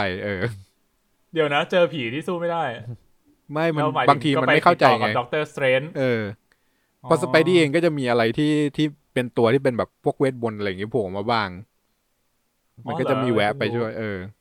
มีเนี่ยจักรวาลนี้ไม่ซับซ้อนสไปดี้มีทุกอย่างอ่ะตัวโกงมันเนี่ยเหมือนแบทแมนอ่ะเหรอเดี๋ยวหลังๆมีแบบที่ใช้เวทมนต์เหมือนด็อกเตอร์สเตรนจ์มาด้วยอะไรอย่างงี้นะมันก็จะเจอตัวแปลกๆอ่ะมึงอย่าลืมว่าสไปดี้มันเคยไอ้ซีวิลวอร์ในคอมิกนะอันนี้ไม่ถือว่าสปอยแล้วกันเพราะว่าแม่งนานละที่มันถอดหน้ากากถูกปะบอกในซีวิลวอร์ที่เปิดหน้ากากว่าสไปเดอร์แมนคือปีเตอร์พาร์เกอร์อย่างเงี้ยแล้วหลังจากนั้นเนี่ยมันมีปัญหาถูกไหมแบบชีวิตก็คือป้าเมย์โดนศัตรูมาตามฆ่าอะไรเงี้ยใช่มันก็เลยลงไปนรกอะไปทำสัญญากับลงไปนรกเมฟิสโตไม่รู้ลงไปยังไงจำไม่ได้แล้วแต่ว่าไปทำสัญญากับเมฟิสโตว่าแบบขอเหตุการณ์ที่มันเปิดหน้าไม่มีอยู่อย่างเงี้ยนี่เวทมนต์พอป่ะสไปเดอร์แมนลงไปนรกไปทำสัญญากับเจ้านรกอะนี่มัน alternate universe สัสๆนั่นแหละครับก็ไม่แปลกใจที่แซมเรมี่จะชอบด็อกเตอร์สเตนด้วยก็น่าสนใจนะผมว่าด้วยความที่เขาก็กำกับพวกหนังเฮอร์เรอร์มาหลายเรื่องใช่ผมว่าน่าสนใจมากเป็นช้อยส์ของผู้กำกับที่ดีมากครับตอนแรกผมนึกว่าแซมเรมี่จะโกรธมาเวลเหมือนกันนะที่เอาสไปเดอร์แมนไปทำใหม่อะไรเงี้ยแต่ประเด็นกลายเป็นว่าเขาค่อนข้างน่าจะโอเคกับมาเวลมากๆเลยไม่คนทำมันสไปเดอร์แมนคนละทางอ่ะที่เขาเคยทำจอห์นฟาโบป่ะสไปเดอร์แมนใหม่แซมเรมี่เอาถึงคนทำสไปเดอร์แมนฟาร์ฟอร์มโฮมป่ะใช่ก็จอห์นฟาโบป่ะโทษไม่ใช่มาร์คเว็บไอ้ชื่ออะไรวะเป็นผู้กำกับหน้าใหม่อ่ะชื่ออะไรวะโหลืมได้ไงวะ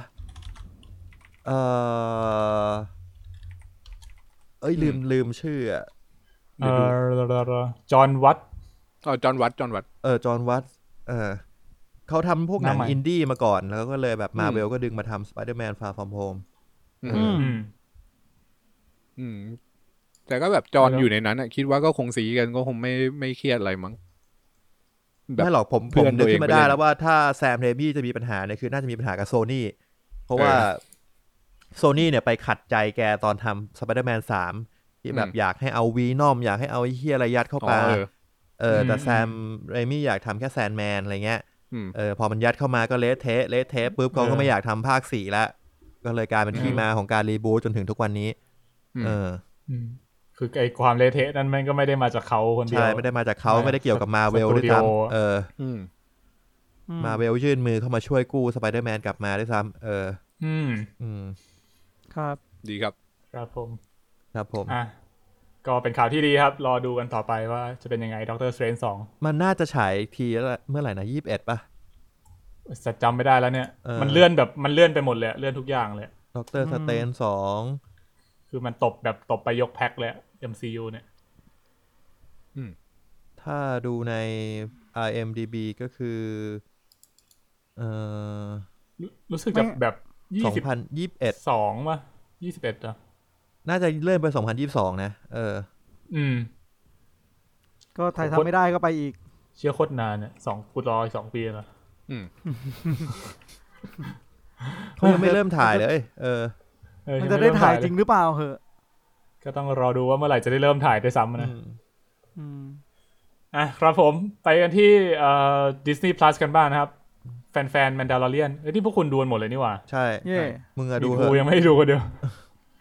กะว่าดีไงเดี๋ยวใกล้ๆซีซั่น2มาเดี๋ยวกูดูเรียวยาวเลยfresh เลยได้ข่าวว่าตอนนึงมันสั้นใช่ไหมสั้นรอซีซั่น2จบด้วยป่ะล่ะรอซีซั่น2จบแล้วก็รอซีซั่น3มาใช่แล้วค่อยดู1-2มึงจะดูเป็นไตรภาคเลยเหรอวะก็ระหว่างนี้นะครับที่ซีซั่น2เนี่ยยังไม่มาเขาก็ปล่อยอะไรออกมาให้พวกเราได้ไฮป์กันเล่นก็คือเป็น documentary series นะครับในชื่อเรื่อง Disney Gallery The Mandalorian นะครับความยาว8 ตอนซึ่งแต่ละตอนเนี่ยน่าจะยาวกว่าซีรีส์แต่ละตอนก็ไม่แน่ก็จะคือก็จะเป็น8 ตอนที่แบบเล่าถึงเบื้องหลัง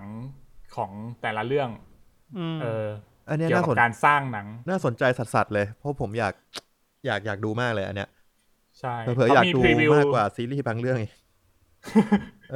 ผมว่าพวกคุณน่าจะสนใจก็เลยอันนี้มาก็เขามีพรีวิว4 ตอนแรกออกมาแล้วว่าจะเกี่ยวกับอะไรบ้างตอนแรกก็จะเป็นพวกบทสัมภาษณ์พวกฟุตเทจเบื้องหลังหรือว่าเป็นพวกround table ก็คือไอเป็นแบบตอนประชุมงานของจอห์นแฟรโบก็เป็นแบบฟุตเทจเบื้องหลังเน้นๆอะไรเงี้ยที่เราไม่เคยเห็นEP 2ก็เป็นตอนชื่อ Legacy EP 1ชื่อ Directing EP 2 Legacy ก็จะเป็นการแบบที่ก็เหมือนเขาไปวิเคราะห์ว่าตรวจสอบดูว่าไอ้พล็อตเรื่องของเขาเนี่ยมันจะไปเกี่ยวข้องหรือจะไปกระทบกับจักรวาล Star Wars จอร์จลูคัสยังไงชื่อน่าสนมาก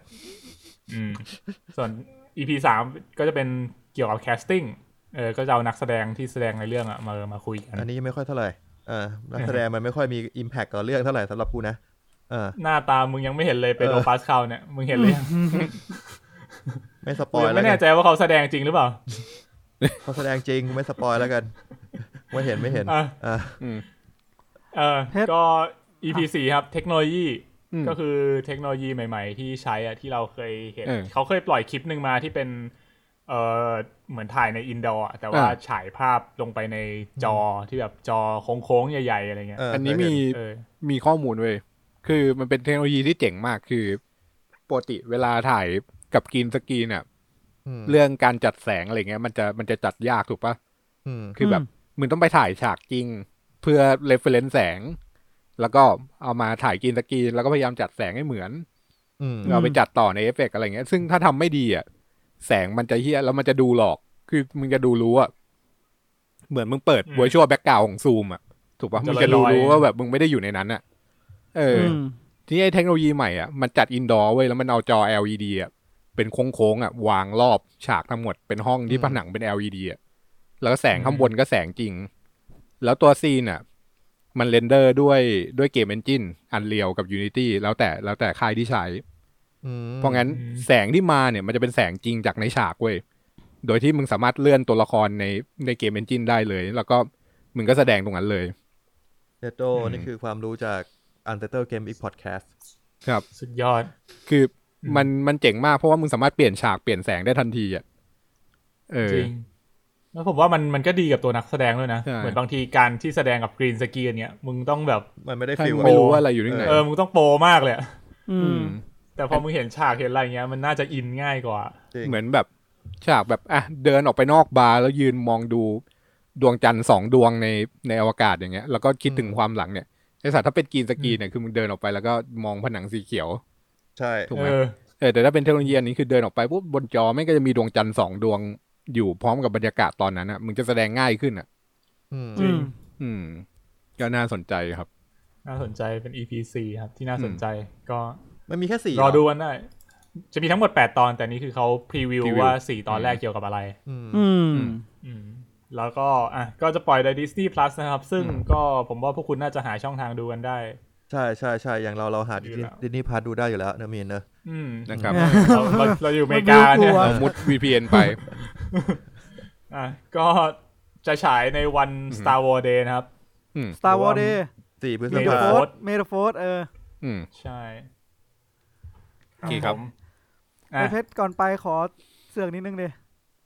ได้ครับเสือกอะไรครับก็คือเมื่อประมาณวันที่15 เมษายนที่ผ่านมาก็คือตอนที่เราออกของสัปดาห์ที่แล้วฮะคือตอนเราออกมันยังไม่ได้อัดใช่ไหมล่ะมันอัดไปแล้วมันอัดไปก่อนหน้านั้นแล้วอะไรวะซึ่งมันมีข่าวของมูลค่าบริษัท Netflix นี่กูไม่ได้ใส่มาว่านี้น่าสนใจเพราะว่าหลังจากโควิดที่เริ่มมาเนี่ยผมมานั่งดูกราฟแล้วว่า Netflix คือในช่วงประมาณเดือนเมษามูลค่าหุ้นเขายังอยู่ที่370แต่วันที่15-16วันที่16สูงสุดคือขึ้นเป็น439คือขึ้นที100 เหรียญน่ะคือคนเห็นชัดเนี่ยกูว่านักลงทุนก็เห็นนะว่าแบบไอ้เหี้ยมันต้องขึ้นแน่นอนอ่ะจริงซึ่งตรงข้ามกับทางดิสนีย์คือวอลต์ดิสนีย์เนี่ยในช่วงเมษาช่วงกุมภาพันธ์วันที่20 กุมภาพันธ์เขายังอยู่ที่ราคา140 เหรียญแต่พอมาถึงวันที่20 มีนาที่ผ่านมาเหลือ80เหลือ85ไม่ตรงนี้เป็นเพราะว่านี่ด้วยปะคนมองว่าแบบของดิสนีย์มันเป็นมันคือหนังตรงข้ามใช่หนังทั้งไอ้ดิสนีย์แลนด์อะไรเงี้ย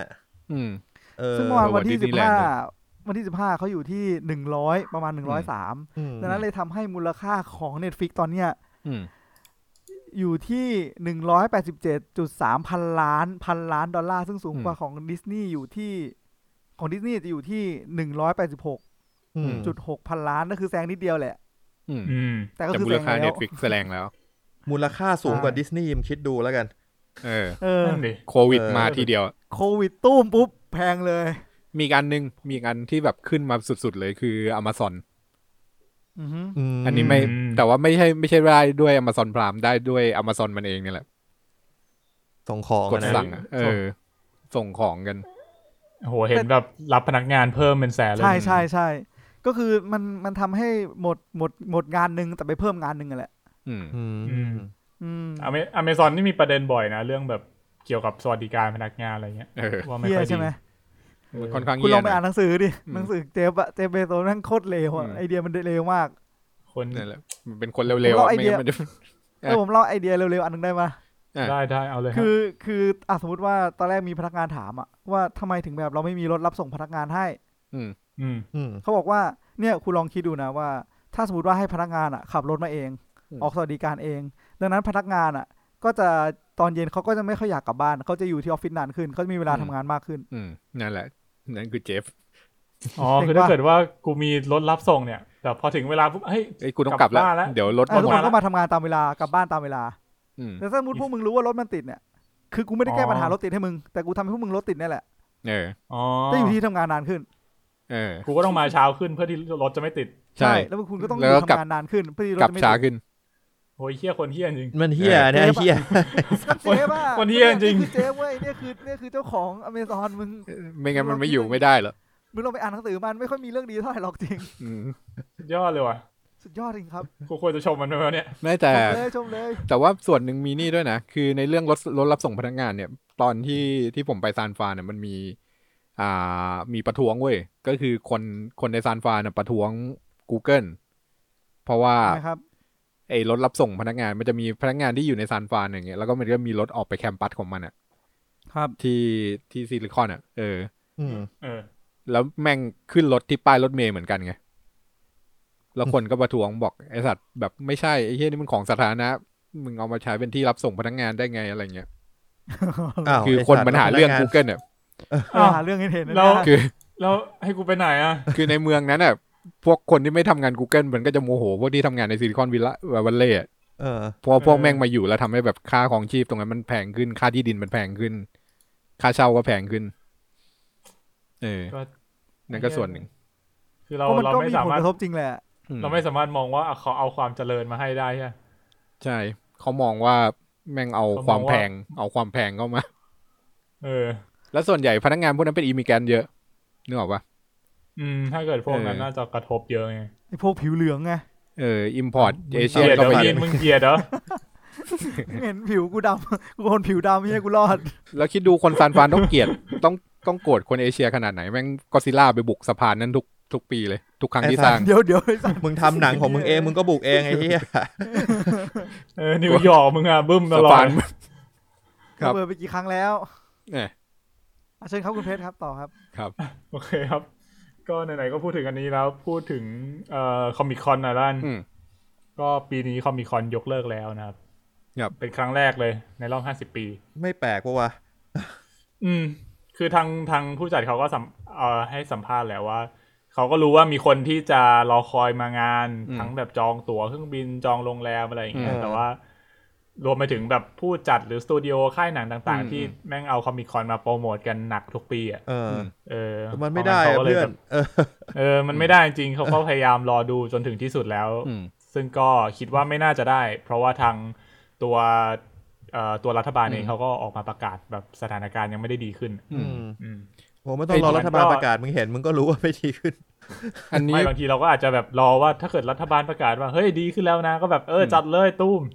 เนี่ยนี่ไม่จัดไม่ได้เว้ยจริงกูปีหน้าจัดไม่ได้เลยคอมิคอนเนี่ยไม่ต่างจากไอ้นี่นะเว้ยต่างจากไองานเกมอ่ะมันมีแบบงานเกม E3 อะไรเงี้ยไอคอมิคอนคือคนจัดงานก็อยากจัดแต่ว่าสุดท้ายก็จัดไม่ได้ถูกป่ะใน E3 เนี่ยคนจัดงานแม่งอยากจัดเว้ยแต่ว่าคนที่เป็นพวกสตูดิโอเกมอ่ะไม่อยากไปแล้วแม่งถ้าเกิดว่าจะยกเลิกเนี่ยมันจะต้องจ่ายตังค์แบบต้องโยนตังค์ทิ้งให้คนจัดอ่ะแล้วคนจัดแม่งก็ไม่ยอมยกเลิกงานเว้ยแม่งเลยใช้วิธีว่าประกาศออกมาแต่ละคนว่าแบบค่ายนี้กูไม่ไปนะค่ายนี้กูไม่ไปนะอะไรเงี้ยประกาศออกมาก่อนแต่ยังไม่ยกเลิกอ่ะแล้วคนก็เป็นแบบไอ้เหี้ยค่ายนี้ก็ไม่ไปค่ายนี้ก็ไม่ไปไอ้สัตว์งานนี้กูไม่ไปดีกว่าแล้วสุดท้ายคนจัดงานก็เลยบอกกูยกเลิกก็ได้แล้วก็มันเครียดเหมือนกันนะเหมือนใช้สื่อมึงไปคุยกันดีๆวะมันไม่ยอมยกเลิกไงมันคุยดีๆแล้วมั้งอาจจะคุยแล้วมันไม่ยอมก็ได้แต่อันนี้คือแบบคนจัดก็อยากจัดค่ายหนังอะไรอย่างงี้ก็อยากไปแต่สุดท้ายก็จัดไม่ได้อะไรเงี้ยคนละเรื่องกันเลยครับครับผมก็คอมิคอนครับจะปี2021ก็ในช่วง22ถึง25กรกฎาคมปีหน้าเลยก็เห็นทางผู้จัดเขาก็ไอ้นี่ด้วยนะถ้าเกิดคนที่จองโรงแรมที่เป็นพาร์ทเนอร์กับงานเขาก็จะแบบเลื่อนให้อัตโนมัติทุกคนเลยเขาก็พยายามช่วยเต็มที่แล้วแหละครับผมครับมาที่ข่าวเศร้ากันบ้างครับเล็กน้อยในวงการญี่ปุ่นก็คุณฟูจิวาระเคจินะครับเสียชีวิตด้วยโรคมะเร็งในวัย55 ปีเขาเป็นนักพากย์ที่มีชื่อเสียงแหละในญี่ปุ่นมีดังอยู่ถามว่ามีชื่อเสียงแค่ไหนก็เสียงของพ่อชินจังที่เราได้ยินกันเวอร์ชันญี่ปุ่นนะหรือว่าเสียงของเลโอริโอใน Hunter x Hunter คุณเคยดูไหมไอคนใส่แว่นสูงๆอ่ะไม่เคยผมไม่เคยดู Hunter เป็นเมย์แก๊งพระเอกมันจะมี4 คนถูกปะล่ะมันก็ตัวที่เป็นผู้ใหญ่สุดอ่ะตัวนั้นนะเลโอริโออะไรวะคุราบิก้าใช่ไหมก่อนคิรัวโหเชี่ยมันไม่ได้ดูนานคนเขียนการ์ตูนก็ไม่ได้เขียนนานแล้วใช่ครับหรือว่าไม่ว่าจะเป็นหนังครับหนังเขาก็ภาคเป็นแบบใน Rush เนี่ยก็ภาคเป็นนิกกี้ลาวด้าเหรอมีภาคโอเคภาคหนังด้วยใช่หรือว่าดังแค่ไหนก็คือเขาเป็นเสียงของ RDJ เวอร์ชันญี่ปุ่นนั่นเองโอ้โหนักพากย์อันดับต้นๆของประเทศว่างั้นเถอะเสียงเขาหล่อเสียงเขาเป็นแบบผู้ใหญ่อ่ะ อ้าวเพราะงั้น RDJ ก็จะไม่กลับมาแล้วนะครับใน Avenger ไม่ใช่เดี๋ยวภาคเฉยๆเพิ่มให้อนิเมะมีเขาภาค Full Metal Alchemist Brotherhood ภาคเยอะคนนี้แม่งเยอะมากอ่ะบอกเลยคนนี้ภาคเป็นฮิวเมชิวผู้พันฮิวผู้พันฮิวโอ้ยจะร้องไห้ผู้พันฮิวก็ตายตั้งแต่แรกๆไม่ใช่เดี๋ยวสปอยตั้นไว้เชื่อลืมขอโทษสุดเลยก็เฮ้ยเขาภาคเป็นในเดือนไหนวะ Watchmen ก็ภาคเป็นด็อกเตอร์แมนฮัตตัน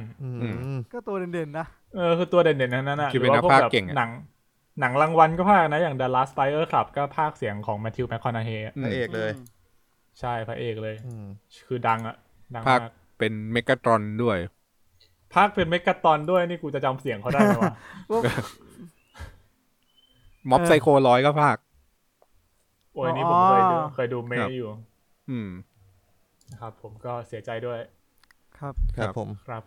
ขอแสดงความเสียใจไว้ณที่นี้ครับครับผมถัดมาที่ซีรีส์ใหม่ครับของ JJ Abrams แล้วก็ Warner Brothers นะครับคอนเฟิร์มออกมาว่าจะมี2ซีรีส์ใหม่ใน HBO Max ก็คือ Justice League Dark อันนี้เคยมีข่าวหลุดออกมาก่อนหน้านี้แล้วแต่อันนี้คือตัว Warner Brothers ออกมาคอนเฟิร์มแล้วว่าจะให้ JJ กับค่ายของเขาอะ Bad Robot อะมาเป็นคนคุมจริงๆอันนี้ไม่ใช่ Warner TV ถูกปะอันนี้จะไม่รู้อ่ะมันต่างกันไงวะ Warner TV มันก็เป็นแบบจักรวาล Arrow นั่นไงอันนี้มาฉายใน HBO Max อ่ะมันนับเป็นทีวีไหมไม่รู้อ่ะคือคนดูแลมันเป็นไอ้ DC TV หรือเปล่าอย่างเงี้ยอยู่ว่าทีมดูแลเป็นใครใช่ไหมใช่เพราะว่าในนั้นมีจอห์นคอนสแตนตินอยู่นะใน Arrow ในจักรวาล Arrow ใช่คอนสแตนตินเวอร์ชันที่ไม่ใช่คีนูรีฟอันนี้ไม่แน่ใจเหมือนกันครับว่าอยู่ในโซนไหนของ Warner ครับผมอีกเรื่องนึงก็คือ Overlook นะครับซึ่งก็คือสปินออฟของ The Shining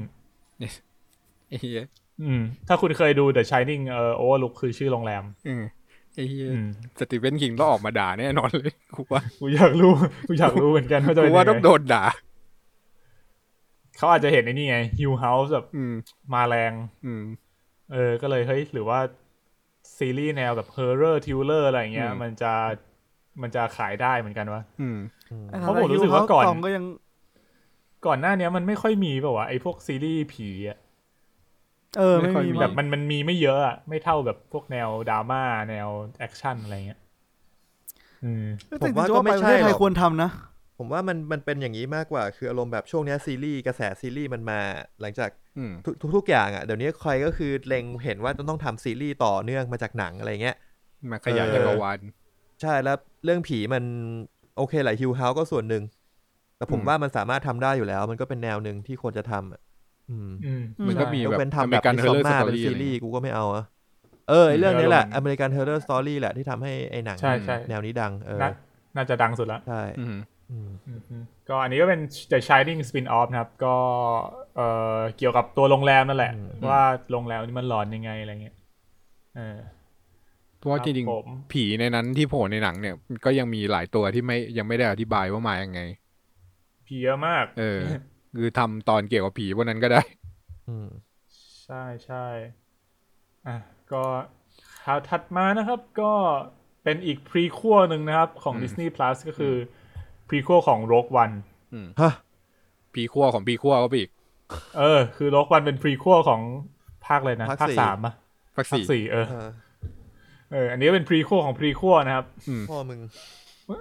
สนุกสนานและ Star Wars แถมเป็นซีรีส์ด้วยโอ้โหมันเป็นเรื่องของไอ้พระเอก Rogue One ป่ะอันเนี้ยผมยังไม่แน่ใจดีเทลว่ามันรายละเอียดเป็นไงแต่ว่าเขาในข่าวคือเขามีประกาศตัวแคสติ้งเพิ่มเติมมาเฉยมันตามนี่ปะผมเคยได้ยินว่ามันจะมีตัวละครพระเอกเนี่ยที่จะได้ซีรีส์สปินออฟออสการ์ไอแซคกันนะไม่ใช่ออสการ์ไอแซคไอเปโดปัสใช่เปโดปัสข่าวว่าไม่ใช่อ่ะไออีกคนนึงอ่ะที่เล่นพระเอกที่เล่นเป็นผู้ชายอ่ะเดียโกลูน่าเดียโกลูน่าใช่น่าจะเป็นเรื่องของคนนี้ในเรื่องไอ้นี้บอกว่ามันชื่อแคสเซียนป่าววะ ใช่ป่าว ใช่ ใน แคสเซียน แค แอ ส นดอ เปียน ร์ วันอ่ะ หรือว่าแคสเซียน ในโลกวันอันนั้น ใช่ ชื่อใน ใช่ โลกวัน ใช่ใช่ก็คือเนื้อเรื่องอาจจะเกี่ยวกับคนนี้แหละ ดีครับขายทุกอย่าง ดีครับดีครับดีอันนี้นี่ ขยายจักรวาล สนใจขยายไปเลย ต่อไปเดี๋ยวจะมีซีรีส์ R2D2 ว่ามายังไง เอาจริงป่ะ มึงสนใจไหม ไม่มากูก็ดู นั่นไงเห็นไหม มันมีประวัติไหม R2D2 เนี่ยเอาจริงกูชอบนะกูชอบแบบกูชอบไปเรื่อยๆเลยนะมันอะไรนะคุณบอกว่าอะไรนะอนาคินสร้างบอกว่าไม่รู้ไม่ใช่นั่น CTPO ไอสัตว์ CTPO ใช่ปะว่ามันนั้นไอ้การมันไปหามาบอกว่ามันถูกสร้างในยุคก่อนเอพิโซด1ยุคไฮริพับลิกไม่แน่ใจว่ายุคไหนแต่ว่าคือผมไม่แน่ใจว่ามันยังแคนนอนอยู่หรือเปล่านะไอสิ่งนั้นนะ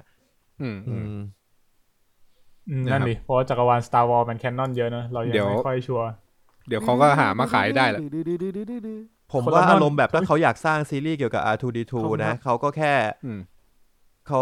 บอกว่าอันนั้นไม่แคนนอนแล้วเขาก็ทำของเขา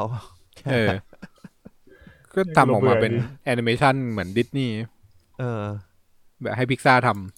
ำก็คงงั้นนะครับโอเคครับอีกอันนึงก็เจมส์กันครับช่วงนี้ก็กักตัวเขาก็เลยลิสต์หนังแอคชั่นมาให้ว่าเฮ้ยหนังแอคชั่นเนี่ยมันมีอะไรน่าดูบ้างแอคชั่นระดับ A+ ของเขาใช่ครับซึ่งก็เขาก็โน้ตมีฟุตโน้ตไว้ว่าเรื่องเนี้ยเขาไม่ได้รวมพวกหนังซูเปอร์ฮีโร่หรือว่าหนังเวสเทิร์นพวกหนังคาวบอยอะไรเงี้ยครับผมก็ไปกันเร็วๆนะครับมาดูกันว่าเราเคยดูอะไรบ้างกังฟูฮัสเทิลเคยดูThe Matrix นะครับ The Bourne Ultimatum Die Hard Edge of Tomorrow นี่น่าจะเคยดูกันหมด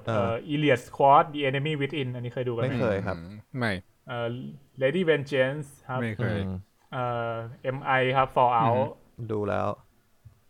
วน่าจะเคยดูกันอันนี้อะไรวะเนี่ย Bullet 1968ไม่เคยดู Not by Northwest เรื่องนี้ดังแต่ไม่เคยดู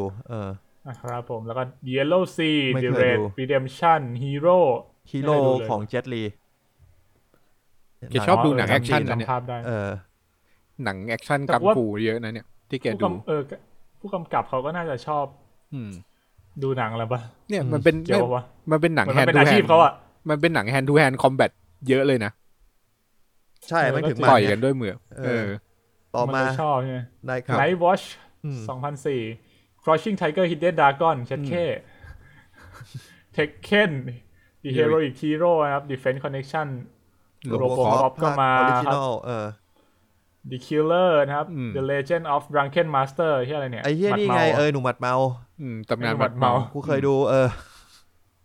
The Legend อันนี้อะไรวะเนี่ยหนังเก่าเหมือนกันMad Max Fury Road นะครับ Kill Bill Volume 1โห Kill Bill ตอนแรกผมดูครั้งแรกผมโคตรชอบเลยมันมากอันนี้อ่านว่าอะไรเนี่ย The Villainess น่าจะเป็น Villainess ไม่เคยดูเป็นเรื่องนี้ไม่เคยดู Revenge ไม่เคยดู Revenge แครงอันนี้เคยดูแครงไอ้เหี้ยเจสันสเตทแฮมที่แม่งต้องเอาไฟมาช็อตตัวเองที่ต้องตื่นเต้นตลอดเวลาKingsman ครับอันนี้ภาคแรกใช่ไหม Secret Service ภาคแรกแม่งคอมแบทผมว่าแม่งมันจริงภาคแรกมันมาก Escape from New York นะครับ Battle Royale อันนี้น่าจะเคยดูกัน Full Contact Oh Boy Oh Boy เนี่ยขึ้นหิ้งอีกเรื่องนึงนะครับThunderball ที่เจมส์บอนด์ป่ะวะ1965วะใช่เจมส์บอนด์ภาคเก่าน่าจะเจมส์บอนด์เก่าขอกูเสิร์ชแป๊บไปต่อเลยครับผมไปต่อก่อนใช่ Thunderball ใช่เจมส์บอนด์La Femme Nikita นะครับเรื่องนี้ก็ไม่รู้จักเหมือนกันLeo The Professional Dragon Force อันนี้คลาสสิก Speed พวกนี้หนังคลาสสิกเลย Rider of the Lost Ark นี้ Indiana Jones ใช่71เรื่องอะไรวะไม่รู้จักครับเคยดูเนี่ยมีปี2014มีหลายๆเรื่องที่เราไม่รู้จักที่น่าดูPayback นะครับแล้วก็ Equilibrium Equilibrium นี่โคตรเท่เลยไอ้เดนเซลป่ะไม่คริสเตนเบลไอ้เหี้ยนั่นมันEqualizer ของมึงใช่มันคือไอ้นี่ต้นแบบไอเดียกันฟูกังฟูบวกกับกันน่ะที่จอห์นวิกเอามาใช้ตอนเนี้ยมันคือชื่อไทยคือนักบวชฆ่าไม่ต้องบวช ไอ้ทางกูเคยดูแล้วเคยดูที่มันจะถือปืนเท่โคตรมันแล้วก็ถัดมาครับ Where Eagles Dare ไม่เคยดูอันนี้เรื่องอะไรวะ Killer Instinct Public Enemy อันนี้มันคือเรื่องที่เรารู้จักป่ะไม่รู้จักจอห์นวิกครับ First Blood Mrs. 45 Green Snake กัปตันฟิลิป Seven Samurai Rolling Thunder The Wild Bunch The Wild Bunch แล้วก็ V for Vendetta อันนี้เราเคยพูดถึงไปแล้ว Seven Samurai เนี่ยดูปีแล้วช็อกมากเลยนะ57มันหนังญี่ปุ่นด้วยนะเรื่องนี้ขึ้นหิ่ง Seven Samurai อันนี้ดีโคตรโอเคก็ประมาณนี้ครับใครเคยดูเรื่องอะไรมาคุยกันได้ก็ไปถ้าใครอยากจะรีเช็คก็ไปหา Facebook หรือ Twitter ของ James Gunn ดูได้นะครับผู้กำกับ Guardians of the Galaxy ผมว่ามีหลายเรื่องที่น่าสนใจใช่แล้วเจมส์กันบอกเองด้วยนะว่ามีให้ลิสต์เรื่องของตัวเองมาด้วยแล้วก็ถ้ามันลืมเรื่องไหนไปมันจะเอาไปแอดเพิ่มมาเองด้วยแบบให้มันเหมือนมาแชร์กันผมว่าก็เหมาะดีนะในแบบช่วงหนังแบบแอคชั่นอ่ะเพราะว่าในช่วงกักตัวอย่างนี้มันเราจะได้ไม่ต้องซีเรียสกันมากก็จริง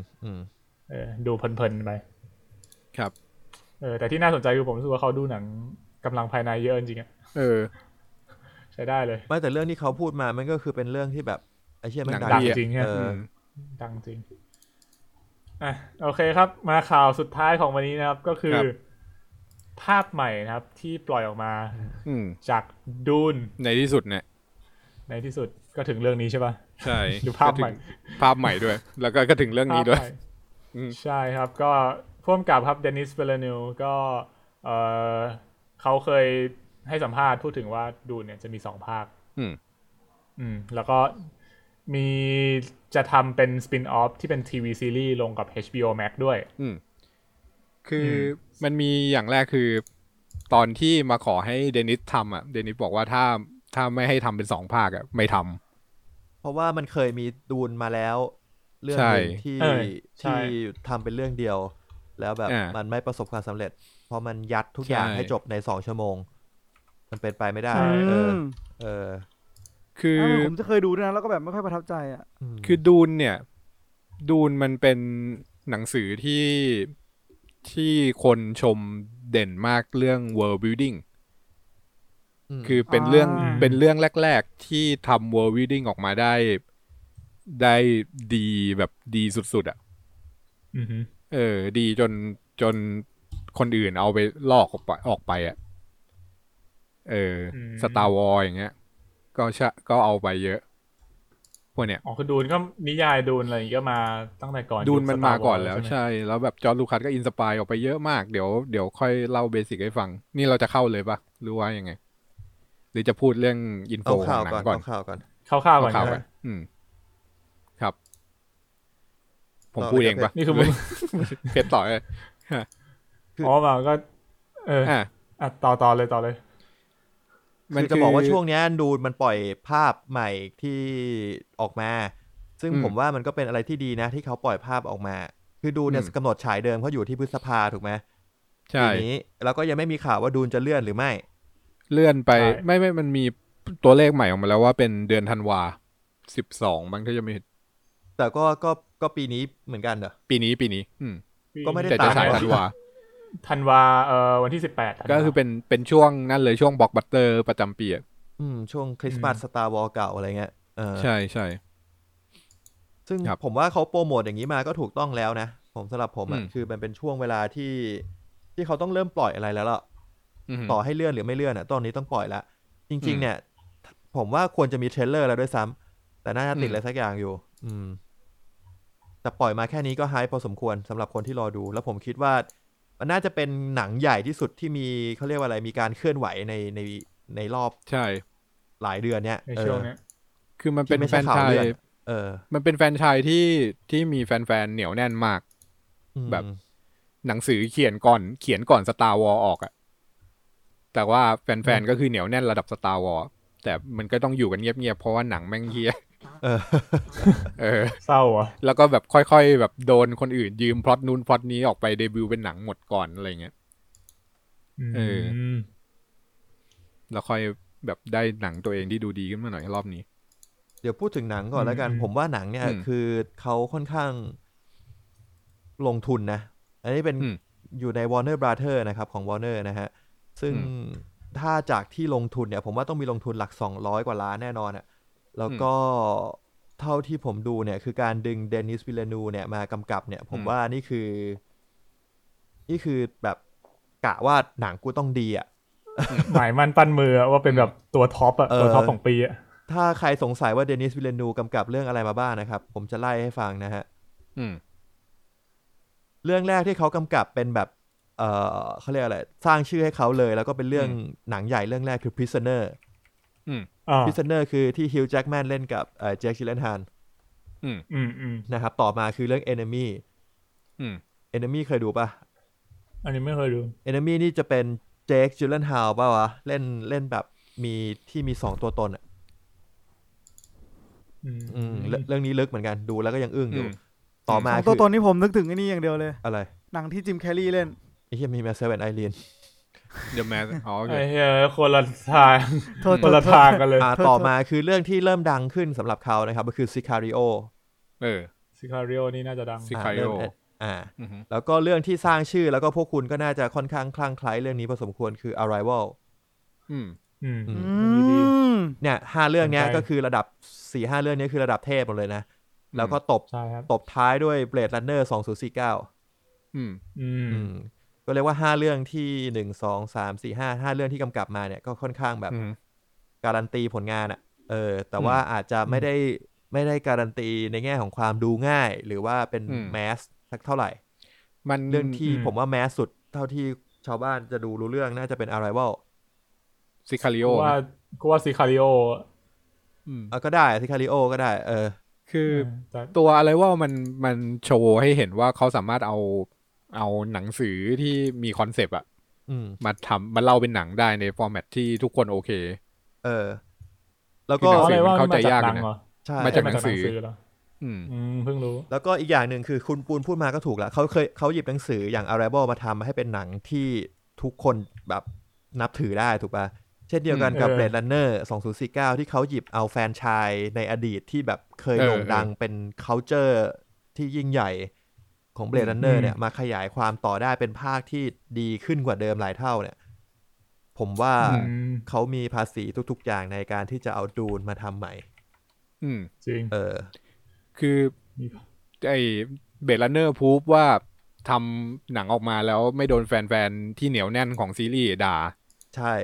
แล้วเดี๋ยวแล้วว่าก็คือเอาหนังสือยากๆมาอะแดปเป็นหนังแล้วคนดูชอบส่วนSicario ก็พิสูจน์แล้วว่าเรื่องมุมมองการกำกับเรื่องมุมกล้องแล้วก็การดำเนินเรื่องเนี่ยแดกขาดจริงโคตรมันเพราะงั้นมีเป็นผู้กำกับที่น่าสนใจมากผ่านการพรูฟมาดูดารากันบ้างดีกว่าดาราของดูนนะครับเนื่องด้วยผู้กำกับเนี่ยแม่งระดับเทพเพราะฉะนั้นคนที่อยากร่วมงานด้วยหรือว่ารายชื่อของคนที่เคยร่วมงานด้วยเนี่ยก็น่าสนใจมากนะครับต้องเทพด้วยผมบอกเลยว่าแคสติ้งของดูนภาคเนี้ยแม่งคือสุดยอดเลยแม่งโคตรเวอร์กูบอกเลยขายไม่ได้เนี่ยเจ๊งทันทีเจ๊งแน่นอนจริงแบบไม่จับว่า200 ล้านมึงอ่ะค่านักแสดงก็น่าจะเกือบครึ่งแล้วเฮ้ยแต่ดาราเขาไม่ใช่ดาราที่ระดับแบบเขาเรียกอะไรแบบเขาเป็นดาราที่ดังนะแต่ว่าเขาอาจจะไม่ใช่พวกที่แบบ high paycheck อ่ะแพงๆมาดูดาราครับก็คือมีทิโมธี ชาลาเมนะครับจาก Call Me By Your Name ดังมากนะครับเซนเดย่านั่นก็คือ MJ ใน Spider-Man นะครับครับใช่ครับอยากดูแล้วอะไรนะครับอยากดูแล้วใจเย็นดิต่อมาคือรีเบคก้า เฟอร์กูสันนะครับก็คือคนนี้เล่นใน Doctor Sleep แล้วก็เคยเป็น Mission Impossible Mission Impossible ภาคล่าสุดครับผมเจสัน โมม่านะครับก็คือ Aquaman หรือ Game of Thrones นะฮะครับเดฟ บาติสต้าก็นะฮะจอช โบรลินไม่ต้องพูดถึงว่ะเดฟ บาติสต้าเนี่ยไม่ต้องพูดถึงจอช โบรลินใครนึกไม่ออกก็คือธานอสนะฮะต้องดีดนิ้วด้วยมันไม่ได้เนี่ยง่วงมาเลยนะเว้ยโอ้บอยวะ โอบอยจอร์จโบลินโอ้จอร์จโบลินNo Country for Old Men ซิคาริโอแกก็เล่นใช่เคยเล่นมาด้วยกันนี่หว่าเดดพูล2นับไหมเดดพูล2นี่ไม่อยากนับเลยเอาเป็นว่าดังเอาเป็นว่าดังจากนั้นก็มีฮาเวียร์บาเต็มนี่ก็คือในตัวร้ายใน Skyfall มาเธอร์ No Country for Old Men อีกแล้วนะครับผมใช่ซิคาริโอแกก็เล่นป่ะวะไม่แน่ใจไม่รู้ซิคาริโอน่าจะไม่ได้เล่นนะฮะต่อมาก็คือออสการ์ไอแซคออสการ์ไอแซคก็คือโหผมว่าดังนะโปดาเมรอนใน Star Wars เล่นเป็นอโพคาลิปใน X-Men อโพคาลิปนับไหมนับก็ได้สัตว์แล้วก็อินไซด์ลูวินเดวิสคนนี้ไม่รู้จักเลยครับผมแล้วก็สเตอร์เลนสกาสการ์ดครับผมอันนี้ถ้าใครนึกมากหน้าไม่ออกก็คือคนที่เล่นเป็นด็อกเตอร์เชี่ยอะไรในทอไอ้ด็อกเตอร์ที่มันแก้ผ้าในทอชื่ออะไรวะด็อกเตอร์อะไรวะด็อกเตอร์สเตนไม่ใช่ด็อกเตอร์เอลิกเซวิกเอลิกเซวิกโอ้กูงงหมดเลยแล้วก็มีใครอีกไหมชาลอนดันแคนบรูสเตอร์คนนี้ไม่รู้จักเป็นดาราผิวสีผู้หญิงเล่นเรื่องอะไรบ้างดูเล่นโลกวันด็อกเตอร์วูโลกวันอันนี้จะเป็นเขาเรียกว่าอารมณ์แบบเขาเล่น Sex Education ด้วยนะคนไหนวะลอชมาเซติใครวะไม่รู้คนนี้เล่นเป็นเล่นเป็นครูป่ะวะ Walking Dead เล่นเป็นซาร่าเบเกอร์ใครวะ2 ตอนออก2 ตอนครับโอ้ยากจังคนนี้คือไม่ค่อยดังคนนี้คือไม่ค่อยดังแล้วแต่ดาราที่พูดไปตอนแรกๆแล้วก็มีรูปออกมาแล้วอย่างที่เพชรพูดข่าวไปตอนแรกว่าเขามีรูปแต่ละคนออกมาเนี่ยใช่ครับเรามาดูรูปกันไหมครับครับผู้ฟังไปหารูปมานะไปหารูปกันนะครับมันเขาปล่อยออกมาแบบไอ้นี่ด้วยนะเอารูปแรกก่อนเลยไหมความละเอียดสูงใช่รูปใหญ่สัสๆรูปแรกก่อนเลยครับทิโมธีชาลาเมครับคุณเปิดรูปให้ไหนเนี่ยในวานิตี้เดี๋ยวผมส่งไปในนี้แล้วกันในนี้นะครับ Collider ลองเซิร์ชดูก็ได้ครับในเว็บ Collider COLLIDER อันนี้ก็จะเป็นคือรูปหลักตอนแรกมันก็มาจากวานิตี้แหละรู้สึกใช่คือมันเป็นบทความจากวานิตี้ก่อนต่อกันมาเราเรียงตาม Collider นะโอเคแต่รูปแรกที่เขาปล่อยออกมาที่เป็นรูปทิโมธีชาลาเมที่เหมือนอยู่บนชายหาดใช่ผมแบบไอ้เชี่ยน่าดูสัตว์กูเห็นแค่นั้นแหละรูปมีโคตรเท่จริงไอ้ที่มันลอยข้างหลังนี่หนังสือพิมพ์มั้ไม่ใช่เล่าเลยได้ปะมันจะสปอยล์ป่าวะของปุณละไม่ปุณตื่นเช้าไม่ได้สปอยล์ครับโอเคแต่นิดๆแล้วกันเอารูปแรกจริงๆต้องเริ่มที่เซตติ้งจักรวาลมันก่อนดูนเนี่ยครับผมงั้นเดี๋ยวผมขอสปอยเลอร์เลยก่อนเผื่อแบบมีคนที่ได้รู้สึกว่าอยากไปดูเรื่องนี้แบบเฟรชมากไม่อยากเห็นอะไรเลยถูกไหมไม่อยากเห็นอะไรเลยก็ลองไปเซิร์ชรูปดูแล้วกันดูแต่รูปพอแต่ว่าที่อันนี้เดี๋ยวอันนี้น่าจะเป็นช่วงท้ายของเราแล้วก่อนจะเข้าสปอยมีบอกก่อนก็คือมันจะไม่ผมจะไม่สปอยเนื้อเรื่องในหลังจากนั้นแต่ว่าจะพูดถึงเซตติ้งในโลกว่ามันเป็นยังไงแล้วก็ไอแต่ละรูปเนี่ยมันมีอะไรที่ควรจะรู้บ้างเนี่ยเพราะเรื่องนี้มันมีศัพท์เฉพาะมันมีเทคโนโลยีเฉพาะของมันเยอะมากจนแบบถ้าไปดูแล้วหนังมันไม่ได้อธิบายอาจจะมึนอะไรอย่างเงี้ยหรือว่าถ้าดูรูปเฉยๆตอนนี้อาจจะไม่รู้ว่าแบบทำไมไอ้พวกคนอ่านดูนมันถึงกรี๊ดกราดกับรูปที่มีตัวละครยืนอยู่แค่ตัวเดียวอะไรเงี้ยใช่กรี๊ดกราดมากใช่ครับตอนนี้ตื่นเต้นโอเคงั้นเดี๋ยวเข้าเลยโอเคครับนะครับใน3 2 1ครับ Also known as Dune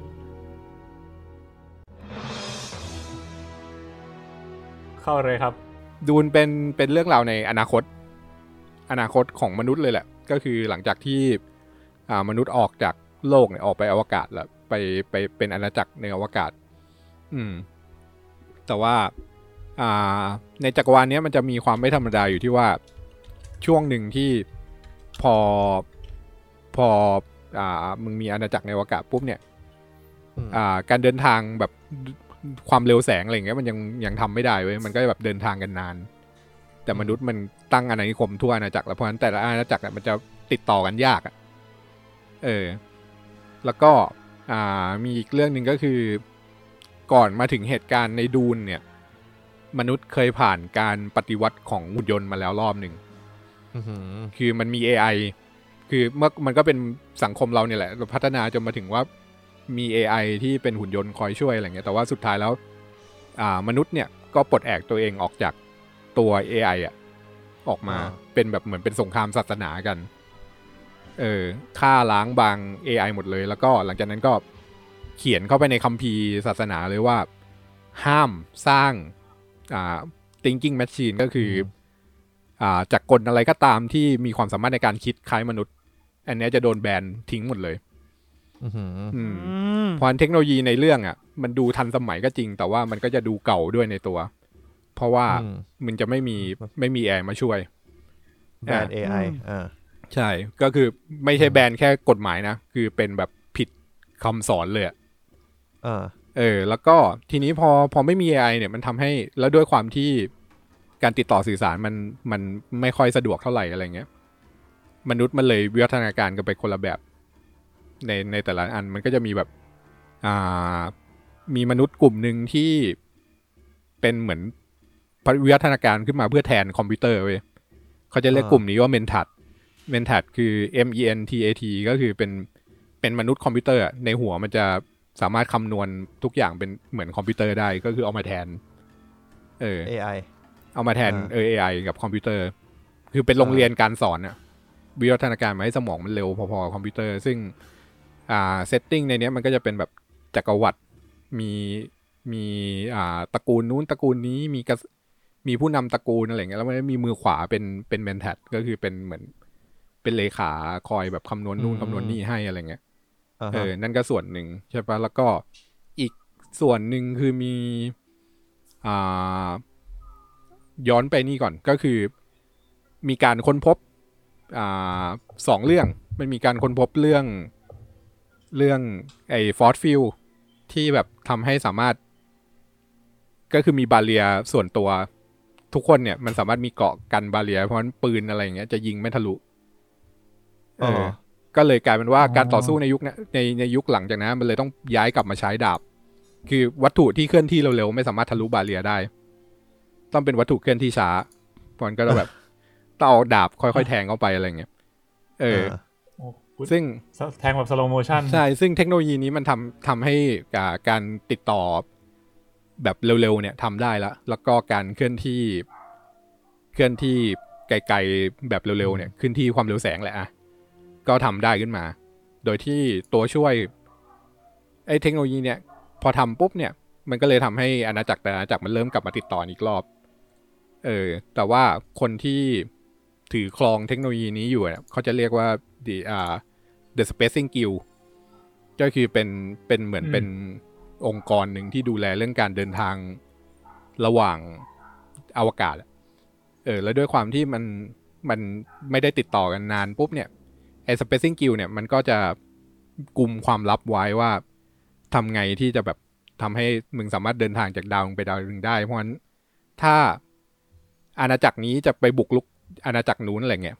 มึงต้องขอให้ Spacing Guild ช่วยขนคนให้คือแต่ละอาณาจักรเนี่ยไม่มีโนว์ฮาวโดยที่ทุกตระกูลเนี่ยมันก็จะเอาไปรวมกันอยู่ที่สภาสูงสภาหนึ่งแล้วก็มีปกครองโดยจักรพรรดิองค์หนึ่งในนี้มันก็จะแบ่งเป็นบ้านๆเว้ยโดยที่แต่ละบ้านก็เหมือนบ้านของพระเอกของทิโมธี ชาลาแมนเนี่ยบ้านมันจะชื่ออาเทดิสกูอ่านนามสกุลเขาไม่ออกพูดตรงก็คืออาเทดิสแล้วก็สัญลักษณ์มันจะเป็นรูปเหยี่ยวสีเขียวเลเวนคอไม่ใช่ท่านตระกูลอาเทดิสคือตระกูลอาเทดิสเนี่ยคือเป็นตระกูลที่ปกครองกลุ่มดาวแล้วมีเมืองหลวงอยู่ที่ชื่อว่าคาราดานเป็นตระกูลใหญ่แหละเป็นตระกูลเบอร์ 1ของขุนนางในจักรวรรดิ ซึ่งไอ้รูปแรกที่ปล่อยออกมาที่เป็นทิโมธี ชาลาแมนยืนอยู่ที่ชายหาดเนี่ยอันเนี้ยคืออยู่ที่คาราดานก่อนที่พระเอกจะย้ายไปอาราคิสซึ่งเป็นดาวหลักของเรื่อง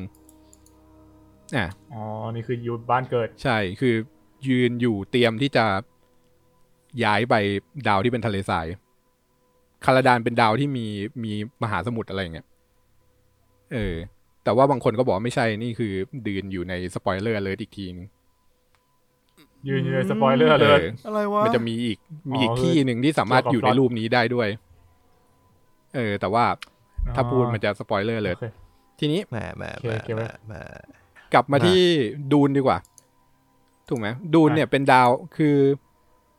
มันจะมีสิ่งมหัศจรรย์ของดูนอันหนึ่งที่เรียกว่าสไปซ์คือเครื่องเทศเป็นเครื่องเทศดูไม่ค่อยมหัศจรรย์เลยสไปซ์มันก็จะแบบซ่าๆใสๆใช่คือหวานๆไอ้เครื่องเทศเนี่ยเป็นเครื่องสไปซ์ครับต่อครับไม่แก้ให้กูด้วยไปเลยไปต่อโอเคมันคือเครื่องเทศที่เจอได้เฉพาะในดาวอาราคิสดาวทะเลทรายเท่านั้นซึ่งไอ้เครื่องเทศนี้ทำอะไรได้บ้างหนึ่งคือกินเข้าไปแล้วเนี่ยชีวิตจะยืนยาวคือมนุษย์จะมีชีวิตยาวขึ้นบอกว่าถ้าเสพไปเรื่อยๆอาจจะอมตะไปเลยเรื่อยๆไม่แก่ตายเนี่ยใช้คำว่าเสพเหรอเพราะว่ามันติดติดด้วยติดแบบติดมากคือถ้าเสพไปแล้วเลิกยากเลิกไม่ได้เลยดีกว่าน่าสนใจคือเลิกไม่ได้เลยดีกว่าแต่ก็แลกมากับชีวิตที่ยืนยาวใช่แล้วก็สเต็ปที่2คือถ้าเสพเข้าไปแล้วเนี่ยมึงจะมีคือสมองมันจะสามารถสัมผัสได้ถึงคือมันปลดล็อกสมองทำให้แบบเห็นนิมิตเห็นนู่นเห็นนี่สมองคำนวณอะไรเร็วขึ้นอะไรเงี้ยเหมือน Spacing Guild เนี่ยก็ใช้วิธีว่าเสพสไปซ์เพื่อที่ทำให้ประสาทสัมผัสของคนนำทางเนี่ยกว้างขึ้นแล้วสามารถพายานหลบสะเก็ดดาวหลบนู่นหลบนี่ได้ในขณะที่ยานกำลังเคลื่อนที่ความเร็วแสงนึกออกปะคือการเคลื่อนที่ความเร็วแสงในเรื่องนี้มันไม่ได้เปิดวาร์ปเปิดที่อะไรทั้งนั้นคือแม่งไปด้วยความเร็วแสงจริงๆแต่คือขับยานแต่คนขับเนี่ยก็คือเสพสไปไปเพื่อที่หลบนู่นหลบนี่ได้แบบในความเร็วเพราะงั้นถ้าไม่มีว่าต้นแบบต้นแบบมึงต้องมาผงแบบเฮโรอีนที่อะไรแน่นอนซึ่งถ้าไม่มีสไปเนี่ยการเดินทางข้ามดาวเนี่ยด้วยความเร็วแสงจะทำไม่ได้เลยเพราะว่ามึงอาจจะไปชนหรือว่าทำได้แหละแต่เสี่ยงแล้วก็เห็นนิมิตก็คือเสพแล้วสามารถเห็นอนาคตได้ซึ่งไอความสามารถเนี้ยเสพแล้วเห็นอนาคตได้เนี่ยมันจะมาสู่กลุ่มคนกลุ่มที่3ของจักรวาลดูนที่มีผลกับเนื้อเรื่องก็คือกลุ่มที่ชื่อว่าเบนิเจสลิตเบนิเจสลิตกลุ่มนี้คือเป็นผู้หญิงล้วนเป็นองค์กรลับไม่เชิงก็ไม่ได้ลับคือเป็นองค์กรหนึ่งที่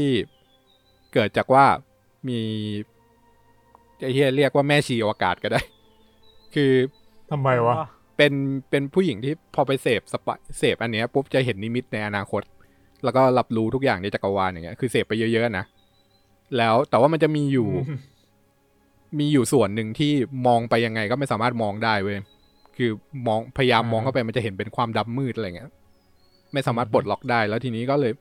ด้วยองค์ความรู้ทุกอย่างเนี่ยเบนิเจสลิตสรุปว่ามัน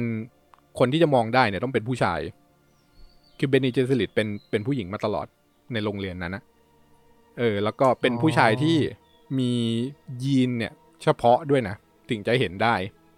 อันนี้ที่มันสรุปมาเพราะฉะนั้นองค์กรนี้มันก็เลยหน้าที่เป้าหมายขององค์กรนี้ก็คือค่อยๆคุมชักใยทุกจักรวรรดิทุกบ้านเนี่ยอยู่เบื้องหลังแล้วก็โดยการที่เสนอเหมือนประมาณอะไรส่งเบนิเจสลิตที่โรงเรียนมันฝึกไปเป็นเมียหรือไปเป็นเมียน้อยอะไรเงี้ยของแต่ละตระกูลเพื่อที่เหมือนไปเป็นสายเพื่อไม่ใช่เป็นสายอย่างเดียวเพื่อที่จะสืบทอดสายพันธุกรรมของแต่ละตระกูลนั้นอยู่ต่อแล้วมันค่อยๆตัดแต่งพันธุกรรมไปเรื่อยๆจนสุดท้ายมึงจะได้คนที่คำทำนายไว้คือหาคนที่ต้องการใช่มันจะแบบคอย แทรกแซงความขัดแย้งระหว่างตระกูลนู้นตระกูลนี้อะไรเงี้ยแต่มึงเรียกคนอย่างนี้ว่าเป็นแม่ชีอวกาศได้ยังไงไว้สัตว์นั่นเลยซึ่งความสามารถของเบนิเจสเลตมันนอกจากมีเรื่องนี้แล้วใช่ปะมันก็คือถูกฝึกมาให้สามารถอ่านใจได้คือฟังน้ำเสียงแล้วสามารถรู้ได้ว่าไอ้นี่พูดโกหกอันนี้มีความคิดร้ายโน่นนี่ไอ้นี่กำลังกลัวอยู่อะไรเงี้ยคือแล้วสามารถควบคุมร่างกายตัวเองได้ในระดับเซลล์นึกออกปะถ้าติดพิษไปมันสามารถชะลอให้พิษช้าลงได้แล้วก็มีเทรนอีกอย่างคือเรื่องวิธีการต่อสู้อะไรเงี้ยก็จะต่อสู้โดยที่ใช้ประสิทธิภาพร่างกายตัวเองได้เต็มที่ 100% แล้วก็อีกอันนึงคือสามารถใช้สงครามจิตวิทยากับคนค่อยๆพูดจนสุดท้ายมึงสามารถออกคำสั่งกับคนนั้นแล้วคนนั้นทำตามโดยไม่มีเงื่อนไขได้มันกึ่งสะกดจิตใช่ซึ่งไอ้เบนิเจสเลตเนี่ยกูว่าสุดท้ายมันกลายเป็นเจไดมันดูโกงเป็นตัวที่โกงเหี้ยพลังมึงเจไดนี่หว่ามันคือเจไดเพราะว่าด้วยโลมันคือเจไดเลยสัตว์ใช่มันคือชุดของรีเบคก้าเฟอร์กูสันใช่รีเบคก้าเฟอร์กูสันเป็นเบนิเจสเลตที่กูว่าน่าจะเป็นซิธอะใช่ไหมที่เขาพูดกันไม่ก็คือมันเป็นองค์กรลับคนจะดูว่าเหมือนเป็นซิธหน่อยคือถ้าคือเปล่ากูแค่บอกว่าชุดมันหน้าตาดูเหมือนเป็นซิธชิบหายคือคนธรรมดาไอ้พวกคนธรรมดาก็จะมองว่าแบบแม่งก็คือเป็นเหมือนที่ผลิตแบบเลขาอะไรเงี้ยแล้วก็ออกมาเป็นเมียของแต่ละตระกูลอะไรอย่างงี้ด้วยก็คือแบบเวลาจะหาเมียก็ไปหาจากเบนิเจสเลตอะไรเงี้ยเพราะว่าฝึกมาอย่างดีอะไรอะไรวะเนี่ยโดยที่มันก็ใช้ตำแหน่งตรงนั้นในการแบบคอยแทรกแซงนู่นนี่ด้วยมันมีแผนคือมีแผนที่ใหญ่กว่านั้นใช่คือถ้าเหมือนวิเชอร์คือถ้ามึงนึกถึงใช่เหมือนวิเชอร์ที่เป็นเซอร์เซเลอร์คอร์ดเซอร์เซเลอร์แต่อันนี้ก็ใช่ประมาณนั้นเลยซึ่งถ้ามองดูคือแบบถ้ามึงเป็นผู้นำตระกูลถูกปะคนที่มึงอยากจะมีไว้ใกล้ตัวคือนอกจากเมนแทดที่เป็นคอมพิวเตอร์ส่วนตัวแล้วเนี่ยเบนิเจสเลตก็ควรจะมีเพื่อที่จะเวลาแขกมาอะไรเงี้ยตัวเบนิเจสเลตที่อยู่ทีมเรามันก็จะได้ดีเทคออกว่าไอ้นี่กำลังโกหกหรือว่าอะไรคืออารมณ์แบบสกิลมันมีประโยชน์ใช่ในการปกครองมากๆโดยที่ไอ้พวกนี้ก็เสนอเซอร์วิสนี้ให้ด้วยการมีโกลับๆของมันอยู่ครับซึ่งก็จะมาถึงตระกูลของพระเอกก็คืออาเทดิสพ่อก็คือออสการ์ไอแซคก็คือดุกลีโตอาเทดิสเท่นะคนไหนวะมีในรูปมีดิรูปที่ใส่ชุดเกราะมองมาด้านหลังเกราะถือดาบโอเคเท่เป็นคนนี้คือเล่นเป็นพ่อใช่เป็นพ่อก็เป็นผู้นำที่เป็นคาริสมาติกลีดเดอร์เป็นผู้นำที่มีเสน่ห์อะไรเงี้ย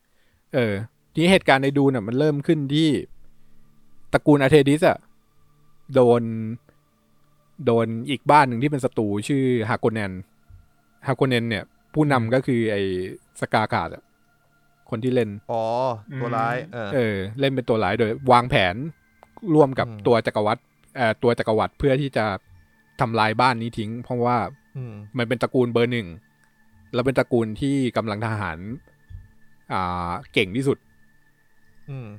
อันนี้แบบอารมณ์เหมือนเป็นตระกูลกรีกโรมันอะไรอย่างเงี้ยถ้าไปไล่บอร์ดศาสตร์เนี่ยอันนี้ก็คือมาจากกรีกโรมันเลยเป็นตระกูลนักรบก็เลยวางแผนว่าให้มันย้ายไปดาวดูน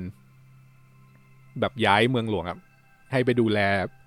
ดาวที่ผลิตสไปร์ก็คือดาวที่ผลิตรีซอสที่นี่ที่สุดที่มีค่าที่สุดในจักรวาลเนี้ยแล้วก็แอบวางยาไว้ให้มันมีความผิดพลาดเกิดขึ้นอะไรเงี้ยแล้วแบบทุกตระกูลก็จะได้ลุมด่ามันแล้วก็ทำลายตระกูลนี้ทิ้งได้อะไรเงี้ยแบบวางแผนกำจัดคือตระกูลนี้ทำให้แบบทุกตระกูลที่สนับสนุนตระกูลเนี้ยเลิกสนับสนุนแล้วก็ได้ทำลายทิ้งแล้วฮาโกเนนก็จะได้กลับมาดูแลอาราคิสต่อแล้วก็ตัวจักรวรรดิตัวจักรพรรดิก็ได้จัดการตระกูลที่ดูน่ากลัวที่สุดออกไปอะไรเงี้ย มันคือเกมออฟโทนในอวกาศผมว่าเรื่องมันยากมากเลยที่มันจะทำหนังใช่ ชื่อแม่งก็ยากมากเลยที่กูจะจำได้น่ะโอ้โหชื่อยากเยอะไม่เราเหมือนทุกอย่างมันเป็นสิ่งใหม่ด้วยแหละมันเลยแบบฮะอ๋อเฮ้ยเจ๋งว่ะเฮ้ยฮะอ๋อที่อย่างอันนี้ที่ปุ้นเล่ามาคือหลักๆมาจากตัวหนังสือทั้งหมดอันนี้ไม่ถึงบทแรกด้วยซ้ำไปประมาณไม่ถึงบทแรกประมาณ2บทแรกไอ้เหี้ยคือเรื่องทั้งหมดมันเดินอยู่ที่ดูนเว้ยแต่ที่กูเล่าทั้งหมดคือทำไมมันถึงไปที่ดูนเป็นพรีลูดคือมันจะมีประมาณเขาก็ต้องหาทางเล่าเรื่องนี้ให้แบบใช่ให้จบกระชับใน10 นาทีแรกซึ่งมาดูรูปแรกแต่มันฟังดูน่าสนุกมากเลยนะซึ่งมาดูรูปแรกที่เป็นพอล อาเทดิสยืนอยู่บนคาราดานนะถ้ามันเป็นคาราดานจริงๆนะไอฉากเนี้ยมันไม่มีในหนังสือฉากยืนอยู่คาราดานเนี่ยคือแบบแป๊บมันก็ไปดูแล้วไปอาราคิดแล้วคาราดานที่มันเป็นขนมปะเป็นปลาหมึกนั่นมันคาราดาโอเคคาราดาก็ได้คือแสดงว่ามันคงปูนะเรื่องตรงเนี้ยนานขึ้นซึ่งก็โอเคเพราะว่าจบไป1 ภาคในหนังสือเนี่ยมันแบบกูต้องรอขนาดไหนวะเนี่ยมา9 ภาคเหมือนตาวอไม่เอานะเอาเขาบอกมี2ไงมี2แล้วก็ทำซีรีส์ต่อขึ้นในหนังสือมันแค่เล่าถึงว่าพอเรียนหนังสือไป2 คาบแล้วหลังจากนั้นก็ตัดมาว่าแบบเราต้องย้ายดาวแล้วตัดไปอีกหน่อยก็คือมาถึงดูนแล้วแต่ในนี้ก็คงมีแบบให้พอไปเดินเล่นชายหาดอะไรแป๊บนึงอะไรอย่างนี้ด้วยอันนั้นคือรูปแรกจริงๆไอ้รูปนี้อาจจะแค่ประมาณแบบ2 วิในหนังก็ได้ใช่แต่ว่าก็นั่นแหละถ้าอ่านหนังสือมาคนก็จะเดาว่าเฮ้ยมันอาจจะเป็นอีกฉากนึงซึ่งถ้าเล่ามันก็จะสปอยโอเคงั้นเก็บไว้ก่อนทีนี้มาที่รูปที่2ใช่ป่ะที่เป็นรีเบคก้าเฟอร์กูสันกับทิโมธี ชัมลานยืนอยู่กลางทะเลทรายถูกป่ะก็รีเบคก้าเฟอร์กูสันเล่นเป็นแม่ของพอล อาเทดิสชื่อเลดี้เจสสิก้าแม่ของทิโมธีใช่ไหมใช่แล้วก็เป็นเบนิเจสลิตก็คือหลังจากเหตุการณ์วุ่นวายอะไรสักอย่างแล้วทำให้2 คนเนี้ยต้องมาโผล่อยู่กลางทะเลทรายซึ่งดูนเนี่ยมันเป็นดาวที่ไม่มีน้ำมีน้ำเฉพาะที่น้ำแข็งที่ขั้วโลกเท่านั้นน้ำจะเป็นสิ่งเป็นสิ่งที่มีค่าที่สุดมีค่ามากจนถึงขนาดว่าห้ามแบบมึงร้องไห้ก็เหมือนเป็นอะไรที่แพงมากแล้วการเสียน้ำตาคือแบบถ้าเพื่อนมึงตายแล้วมึงร้องไห้เนี่ยแสดงว่ามึงให้เกียรติเพื่อนมึงคนนี้มากในดูนะหยดแค่หยดเดียวแค่หยดเดียวนะเพราะเพื่อนกูเพราะงั้นคนที่อาศัยอยู่ในดูนมันก็จะมีกลุ่มคนที่เป็นชื่อว่าฟรีเมนอะไรเงี้ยแต่โอเคมาที่ชุดดีกว่าชุดที่2 คนนี้ใส่เนี่ยเขาเรียกว่าเดี๋ยวเฮียจริงๆแม่งเมื่อกี้ในดูนแม่งมีทีวีป่ะวะไม่มีในดูนมึงเสพสื่อไม่ได้เลยนะเว้ยไม่มีเดี๋ยวร้องไห้เหรอดูซีรีส์ปุ๊บนี่เศร้าเลยนะดูซีรีส์เกาหลีมึงคิดดูกูอยู่ในดูนนี่กูโดนปรับจับตายหาแน่นอนเนี่ยมึงก็นี่ไงมึงก็เอาหลอดแล้วก็ลองน้ำตาแล้วบอกว่าจิ้มเข้าปากเอาน้ำตาที่ไปแฮร์รี่น้ำตาที่พ่อไม่ใช่นั่นนกฟินิกซ์ไอ้สัตว์นั่นสเนปไอ้สัตว์เหี้ยแล้วเธอทีนี้น้ำมันมีค่ามากแล้วเกี่ยวอะไรกับชุดที่2 คนนี้ใส่ในทะเลทรายถูกป่ะชุดเนี้ยเขาเรียกว่าสตีลสูทเป็นชุดที่ใส่เพื่อปกป้องการเสียน้ำในทะเลทรายโอ้ยเพชรอยากได้ป่ะไม่เป็นไรผมไม่ค่อยห่วงเรื่องเสียน้ำเท่าไหร่มันคือว่าเวลาเหงื่อมึงออกอะไรเงี้ยมันก็จะเก็บเหงื่อกลับเข้าไปแล้วเอาไปกรองใหม่แล้วไปเก็บไว้เป็นน้ำอยู่ในชุด1คือเพื่อรักษาอุณหภูมิร่างกายด้วย2คือเอากลับมาดื่มอีกรอบเหี้ยสุดยอดเลยว่ะเพราะว่ากูถามคำนึงมันน่าจะมีเทคโนโลยีในการสังเคราะห์เหงื่อให้กลับมากินได้ใช่ไหมไม่ใช่กินสดมันต้องกรองมันจะกลายเป็นน้ำสะอาดมันรวมถึงฉี่ด้วยป่ะวะรวมด้วยฉี่ด้วยเหงื่อด้วยแล้วขี้ด้วยแล้วถ้าดูในรูปคือจริงๆหนังสือมันจะเป็นอีกแบบหนังสือจะเป็นหน้ากากปิดทั้งหน้าแต่ว่าถ้าทำอย่างนั้นในหนังก็คงดูไม่ออกว่ามันคือใครถูกปะในหนังมันเลยเอาดีไซน์ใหม่ก็คือเป็นหลอดที่เสียบเข้าไปในจมูก เห็นปะแต่ผมเห็นมันมีหน้ากากอยู่นะเหมือนมันสามารถถอดได้ใช่ก็จะมีหน้ากากด้วยเพื่อที่แบบมึงต้องปิดไม่ให้แบบเหงื่อมึงระเหยออกไปอ่ะนึกออกปะน้ำมันมีค่าขนาดนั้นนะและไอ้หลอดในจมูกเนี่ยเพื่ออะไรใช่ปะเสียบเข้าไปเพื่อที่เวลาหายใจออกอ่ะความชื้นในลมหายใจอ่ะมันได้เก็บกลับเข้าไปด้วยเชื่อมันมีค่าจริงขนาดนั้นอ่ะทำหน้าไม่ถูกเลยทำหน้าไม่ถูกเลยตอนนี้มึงดูหน้าทีโมธีดิเอาหลอดเสียบจมูก แล้วแบบถึงจังหวะหิวน้ำก็ต้องกินเหงื่อตัวเองกลับเข้าไปอ่ะก็ถ้ามันสะอาดกูก็โอเคอ่ะไม่แต่ตอนแรกๆจังหวะแรกๆตัวละครที่แบบเพิ่งมาใส่อะไรมันก็จะรู้สึกแปลกๆอ่ะนึกออกปะก็จะอีนะยิ่งไอตระกูลแอเทดิสมันมาจากดาวที่เป็นแบบมหาสมุทรอ่ะดาวน้ำอ่ะดาวกูลงไปว่ายน้ำเล่นได้คือแค่บอกว่าแบบมีมหาสมุทรเนี่ยไอพวกในดูนมันก็แบบไอเหี้ยมันมีที่แบบนั้นอยู่ในจักรวาลนี้ด้วยหรือว่าอะไรเงี้ยคำว่าดูนคือมันก็มาจากแบบเนินทรายอะไรอย่างงี้ป่ะใช่คือชื่อดาวมันจริงๆอ่ะชื่ออาราคิสแต่ว่าชื่อเล่นมันคือดูนก็คือทรายอ่ะดาวทะเลทรายอะไรประมาณนั้นทีนี้ไปรูปไหนต่อมันก็มีรูปที่เป็นเจสสิก้าใส่ชุดคลุมอะไรอย่างงี้ใช่ไหมใส่ผ้าคลุมดำอันนี้ก็น่าจะเป็นเล่าตอนที่แบบเป็นเบนิเจสลิตอะไรเงี้ยว่ามันเป็นยังไงมิชชั่นพวกนี้เป็นยังไงอะไรเงี้ยจอร์จโบลินเป็นครูฝึกวิชาการต่อสู้ให้พระเอก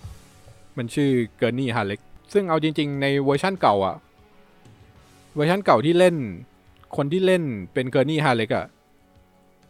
มันคือแพทริกสติวอร์ตนะเว้ยแพทริกสจวตแพทริกสจวตเล่น X-Men เซอร์แพทริกสจวตไม่ใช่ชาว Xavier ใช่เล่นเป็นเกอร์นี่ฮาเล็กมีอีกอันนึงที่แปลกก็คือไอ้เกอร์นี่ฮาเล็กนอกจากเป็นครูฝึกสอนดาบให้พอแล้วเนี่ยมันเป็นบาทด้วยมันเป็นนักดนตรีประจำตระกูลเนี่ยหน้าตามึงไม่เหมาะเป็นบาทเลยใครนะใครเล่นภาคนี้นะจอร์จโบลินคือมันจะมีหลายฉากมากที่แบบดุกลิโต้บอกเกอร์นี่มึงเล่นสักเพลงดิอย่างเงี้ยแม่งก็จะไปคว้ากีตาร์มาเล่นแล้วก็ร้องเพลงอารมณ์เหมือนไอ้นั่นอ่ะเหมือนวิเชอร์แต่แบบชื่ออะไรนะบาทจัสเคียแต่แบบมึงไม่ได้ฟังก์ชันแค่บาทมันเป็นบอดี้การ์ดด้วยเป็นครูฝึกอาวุธด้วยใช่คือหน้าตามึงไม่หน้าตามึงน่าจะเป็นแค่ครูฝึกแหละน่าจะเป็นนักร้องเพลงร้องแบบมึงจะดึงกีตาร์ออกมาร้องเพลงได้หรือเปล่าอย่างเงี้ยเพิ่งฉากเกินนี่ร้องเพลงมันเยอะอยู่นะเชี่ยแต่ในหนังไม่คงไม่ใส่มาเยอะป่าวะหรือในหนังเขาอาจจะไม่ร้องเพลงก็ได้นะมันต้องร้องเว้ยตัวนี้ถ้าจะแอบได้ให้ถูกอะตัวนี้ต้องร้องเพลงแล้วก็เจสันมอเล่นเป็นดันแคนไอดาโฮถูกปะดันแคนไอดาโฮเป็นใครวะเป็นครูฝึกอีกคนหนึ่งของพระเอกสอนเรื่องดาบเหมือนกันหน้าตามึงดูเป็นตัวร้ายใช่ไหมตอนแรกดูเป็นตัวร้ายไอ้นี่เป็นนักดาบอันดับหนึ่งของจักรวาลในตอนนั้นแบบเก่งโคตรอารมณ์เหมือนไอ้ครูฝึกอาญาในเกมออฟโทรนอ่ะนึกออกปะครูฝึกดาบอ่ะอารมณ์เหมือนมีฮอคแต่แบบที่สอนโซโลคือง่ายๆในทีมของไอทีดีอ่ะแม่งมีแต่คนเก่งเต็มไปหมดเขาเลยกลัวมันดูเก่งเหมือนกันนะเชี่ยดูโกงอยู่นะแต่ว่าตัวลีโต้มันมีปัญหาของมันอ่ะมันเลยมาถึงปัญหาที่เกิดขึ้นในดูนมีรูปอื่นปะวะมีแล้วก็น่าจะหมดแล้วรูปสุดท้ายเป็นที่เป็นแคสติ้งยืนเยอะๆมันมีรูปเซนดายาถูกปะมีเซนดายาที่เราข้ามเซนดายานี่เล่นเป็นใครเล่นเป็นชานีคือนางเอกแหละคือลิงประเภทหนึ่งที่ร้องหาผัวถุยเป็นนางเอกแล้วกันเรียกว่าเป็นนางเอกก็คือสุดท้ายก็แต่งงานกับพอได้กับพอแต่ว่าชานีเป็นฟรีแมนก็คือเป็นคนที่อยู่ในทะเลทรายของดูน ในดูนมันจะมีกลุ่มคนอยู่2กลุ่มก็คือมีกลุ่มฟรีเมนก็คือเป็นประชากรเนทีฟของดูนนี่แหละแล้วก็ฟรีเมนนี่คือ FRE คนอิสระนะเดี๋ยวมันเหี้ยอะไรวะก็มีคนเหมือนเป็นออริจินอลพีเพิลที่อยู่ในดูนอย่างนี้ป่ะไม่ได้เกิดที่ดูนนะคือไม่ได้เกิดที่ดูนนะแต่ว่าเป็นชนเผ่าเล่ร่อนที่มาอาศัยอยู่ในดูนก่อนเหมือนที่เกมออฟโทนแน่เลยใช่เหมือนพวกเกมออฟโทนที่อยู่นอร์ทวอร์เป็นคนเถื่อนแต่แทนที่อยู่ในทะเลได้อยู่ในทุ่งหิมะไอ้นี่ก็เป็นทะเลทรายแล้วก็กลุ่มคนอีกกลุ่มนึงก็คือกลุ่มที่เป็นคนจากในจักรวรรดิที่มาดูแลเรื่องการขุดเครื่องเทศคือไอ้ดาวดูนนี่มันสำคัญตรงที่มันมีเครื่องเทศใช่เป็นที่เดียวที่มีเครื่องเทศแล้วก็อีกอันนึงที่มีปัญหาคือในดูนในทะเลทรายมันไม่ได้มีแค่เครื่องเทศด้วยมันมีหนอนยักษ์นี่ไอคอนิกมากเลยสัตว์ตอนเด็กกูไม่เคยดูเต็มเรื่องนะกูยังจำหนอนได้เลยมันต้องมีหนอนซึ่งไอหนอนเหี้ยเนี่ยตัวแบบใหญ่มากแบบมหึมามันสามารถกินยานได้ทั้งลำอะไรเงี้ยเจ็ดแค่ซึ่งมันเลยทำให้แบบใหญ่กว่าที่คิดหน่อยมึงไม่สามารถไปสร้างสิ่งก่อสร้างอะไรในพื้นทะเลทรายได้มึงต้องสร้างอยู่บนโขดหินเพราะฉะนั้นแบบต้องอยู่บนโขดหินไม่งั้นเพราะถ้าเดินในทะเลทรายเนี่ยก็จะโดนแดกหนอนมันจะมาแดกมึงซึ่งไอ้เครื่องเทศเนี่ยมันเกิดอยู่บนพื้นทรายเว้ยพอมันจะแบบเดี๋ยวไม่ยากพอมันก็ต้องเอาเครื่องบินไปเก็บสไปร์แล้วก็มีหน่วยคอยดูว่าหนอนแม่งจะมาแล้วยังอะไรถ้าหนอนมาพวกก็เอาเครื่องบินคีบไอ้โลงเก็บสไปร์เนี่ยขึ้นแล้วก็บินหนีไปต่อก่อนที่จะโดนหนอนแดกเพราะมูลค่ามันจะแพงมากขุดยากจริงว่ะมีชานีถูกป่ะแล้วก็รูปสุดท้ายก็จะเป็นไอ้คนดาราอีกคนนึงที่ยืนกันเยอะๆไม่มีตัวละครหญิงอีกคนนึงที่ยืนอยู่กลางทะเลทรายใส่สติลสูทเหมือนกันอันนี้คนที่เป็นผิวสีใช่อันนี้คือเลียดคายเป็นนักนิเวศวิทยาของจักรวรรดิที่ถูกส่งมาให้ดูแลดูนตัวนี้ก็มีความสำคัญกับเรื่องเหมือนกันเกี่ยวกับแผนการทั้งหมดอะไรเงี้ยแต่ว่าในเรื่องจริงๆแล้วมันเป็นผู้ชายเว้ยแล้วมันเป็นพ่อของชานีเป็นพ่อของชานีแต่ว่าในหนังเนี่ยเปลี่ยนบทเป็นผู้หญิงอาจจะเป็นแม่ใช่ไหมซึ่งอย่างนั้นแหละครับคงเป็นพ่อไม่ได้แล้วซึ่งก็ไม่มีอะไรคือในอ่านหนังสือมาก็ไม่รู้สึกว่าอะไรแต่ว่าตอนนี้มันมีประเด็นที่แบบโวยวายกันอยู่ว่าแบบเอาไปเปลี่ยนจากผู้หญิงเป็นผู้ชายทำไมอะไรเงี้ยแต่มันก็คงมีเหตุผลของมันนะที่เปลี่ยนคิดว่าก็ต้องรอดูว่า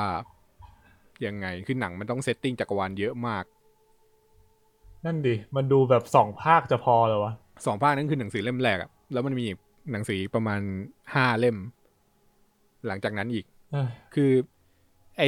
หนังสือเล่มแรกเนี่ยมันจะจบเรื่องของพอล อาร์เทดิสแล้วหลังจากนั้นมันจะมีคนอื่นมาต่ออีกคือเล่าเรื่องแบบเปลี่ยนตัวเอกไปเล่มต่อๆไปมีลูกชายของพออะไรอย่างเงี้ยมาต่อคือเนื้อเรื่องยาวไปแบบอีกหลายพันปีแต่เดาว่ามันคงไม่ทำขนาดนั้นมันคงทำแค่จบเลกาซีของพอแล้วเราค่อยว่ากันต่อน่าจะถ้าเกิดมันขายดีก็อาจจะได้เป็นแฟรนไชส์ใหม่อีกอันนึงซึ่งเพชรมีเขียนไว้ว่ามันจะมีซีรีส์ทำออกมาด้วยใน HBO Max ถูกปะใช่มันคือดูใช่แต่ว่าตอนนี้มันเหมือนออนโฮไว้ก่อนเพราะว่าเขาอยากโฟกัสกันไอ้ดูนซิสเตอร์ฮูดน่าจะไปอธิบายเรื่องเบนีเจสลิตใช่เดาไว้อย่างนั้นกูจะบอกว่าไอ้คำนี้ตอนแรกกูก็อ่านว่ามันอ่านว่าเหี้ยอะไรวะเบนเจสลิตเหี้ยอะไรวะภาษามันวุ่นวายคืออะไรที่เกี่ยวกับเบนีเจสลิตภาษามันจะวุ่นวายมากมันจะมีแบบมีภารกิจอะไรของมันที่แบบปลูกตำนานไว้ภารกิจมันแบบชื่อมิชชันนาเรียโปรเทคติว่าเหี้ยอะไรสักอย่างแบบชื่อ คือกูอ่านแล้วแบบไอ้เหี้ยคำนี้คืออะไรแล้ววะอะไรเงี้ยมึงอ่านภาษาอังกฤษด้วยปะภาษาอังกฤษโอ้ยิ่งงงเลยสัตว์ใช่ปะภาษาไทยน่าจะยิ่งงงกว่านี้มีความรู้สึกว่ากูอ่านภาษาอังกฤษเลยก็ได้อะไรเงี้ยก็ต้องรอดูครับมีหลายๆอย่างที่อยู่ในดูแล้วดูไปแล้วอาจจะรู้สึกว่าเฮ้ย นี่มันเจไดนี่หว่านู่นนี่อะไรเงี้ยก็ขอให้รู้ไว้ว่าไอ้เรื่องนี้มันเขียนก่อน มันมาก่อนอ๋อผมว่ามันต้องมีแหละมีคนที่แบบดูแล้วรู้สึกว่าเฮ้ยนี่มันเหมือนเจไดเหมือนเกมออฟโทนจังอะไรเงี้ยคือเพราะว่าส่วนใหญ่พวกนี้มันก็จะอ่านดูนมาก่อนแล้วก็อินสปายมาว่าแบบเฮ้ยกูชอบตรงนี้อะไรเงี้ยเพราะว่าดูนมันนอกจากสร้างเรื่องจักรวาลสร้างเรื่องคอนฟลิกต์สร้างระบบการปกครองนู่นนี่ใช่ไหมมันสร้างถึงแบบวัฒนธรรมอ่ะว่าแบบวัฒนธรรมที่อยู่บนดาวที่ไม่มีน้ำเลยมันจะเป็นยังไงอย่างเงี้ยที่บอกว่าแบบจัดงานศพเพื่อนถ้ามึงร้องไห้คือมึงให้เกียรติอะไรเงี้ยมันก็เป็นวัฒนธรรมที่แบบ make sense ในดาวดวงนั้นอ่ะเพราะว่ามันเอาน้ำตามารีไซเคิลกินได้ไงใช่สุดยอดเลยนี่ดาราก็น่าจะดีใจนะคือแบบไม่ต้องเค้นน้ำตามากตอนเล่นได้วะจริงเหรอแต่มึงต้องตอนแรกกูเห็นในอันที่เสียบจมูกกูนึกว่าเก็บขี้มูกไม่มึงไม่คิดว่าเป็นออกซิเจนอะไรอย่างงี้วะโควิดไงโควิดเพื่อแบบขี้มูกไหลอะน้ำมูกไหลก็ต้องเก็บป่าวเร็วไม่ถ้าอยู่ในดูนน้ำมูกไหลมึงก็ต้องเก็บป่าวะโอ้ยโอ้มึงต้องเก็บไปกองนะเว้ยฉี่มึงยังกินเลยน้ำมูกก็คงไม่เป็นไรมั้งแล้วแบบเหมือนเวลามันสู้กันน่ะถ้ามีคนตายปุ๊บเนี่ยแม่งศพเลือดไม่ได้เว้ยมันต้องรีบเก็บมันเสียน้ำไงเชี่ยสุดยอดเลยวะเอาไม่น่าจะสปอยมั้งเหมือนพวกฟรีเมนมันจะมีสโลแกนอยู่ว่าตัวชีวิตเนี่ยเป็นของมึงเว้ยแต่น้ำเนี่ยเป็นของเผ่าฟังดูยังไงไม่รู้อ่ะด้วยความที่น้ำมันมีน้อยอ่ะเนี่ยประมาณนี้แหละดูนครับกูเข้าใจพระเอกมาคงแบบเหี้ยอะไรเดี๋ยวพวกมึงดาวกูน้ำเต็มไปหมดไปอยู่กับกูไหมทำไมมึงไม่มาอยู่กับพวกกูเครื่องเทศมึงนี่มันมีค่ากว่าน้ำมันจะมีค่ากว่าแต่ว่ามันมีเหตุผลอยู่ด้วยเว้ยว่าทำไมพระเอกมันถึงแบ่งกลับไปดาวตัวเองแต่ว่ามันจะสปอยต้องไปดูครับโอเคมันน่าจะเล่าในหนังคือหลายๆอย่างในเรื่องมันมีเหตุผลรองรับเกือบหมดเลยว่าทำไมมันทำอย่างนี้แบบทำไมมันใช้ดาบสู้กันอย่างเงี้ยทำไมไม่เอาปืนยิงทำไมไม่เอานิวเคลียร์ถล่มไปเลยอะไรเงี้ยมันก็จะมีอยู่ต้องรอดูว่าในหนังแบบเขาจะเล่าให้มันชัดเจนได้แค่ไหนนะครับประมาณพวกคุณผมต้องไปเอาแก๊บแล้วครับก็ทั้งหมดประมาณนี้ผมว่าก็นี่แหละน่าจะทั้งหมดทั้งดุลครับผมครับคิดว่าก็วันนี้น่าจะมีแค่นี้ประมาณนี้นะครับลากมา2 ชั่วโมง 20ได้ว่ะสัตว์ไม่น่าเชื่อแต่ไม่มีเรื่องเลยโคตรช็อกอ่ะสุดยอดเลยว่ะขอบคุณคุณปุณด้วยครับที่มาแชร์ข้อมูลดูขอบคุณด้วยครับที่ให้มาแชร์ครับอัดมากอยากพูดไอ้ปุณนี่บอกกูคันปากเหลือเกินคันเหลือเกินแต่เท่าที่ฟังดูก็รู้สึกว่ามันยังไม่ได้สปอยเลยใช่มันแค่ปูพื้นฐานของโลกอ่ะน่าสนใจโอเคก็ถ้างั้นวันนี้ก็พวกเรา4คนขอลากันไปก่อนครับผมเราพบกันใหม่ EP หน้าครับผมจะเป็นเรื่องอะไรก็รอติดตามกันได้ในหน้าเพจหรือว่าใน Twitter ของเรานะครับ @mnlpodcast หรือว่าถ้าอยากจะคุยกับพวกเราเนี่ยก็ติด hashtag มาก็ได้นะครับ #mnlpodcast เหมือนกันครับผมสำหรับวันนี้พวกเราขอลาไปก่อนครับสวัสดีครับสวัสดีครับ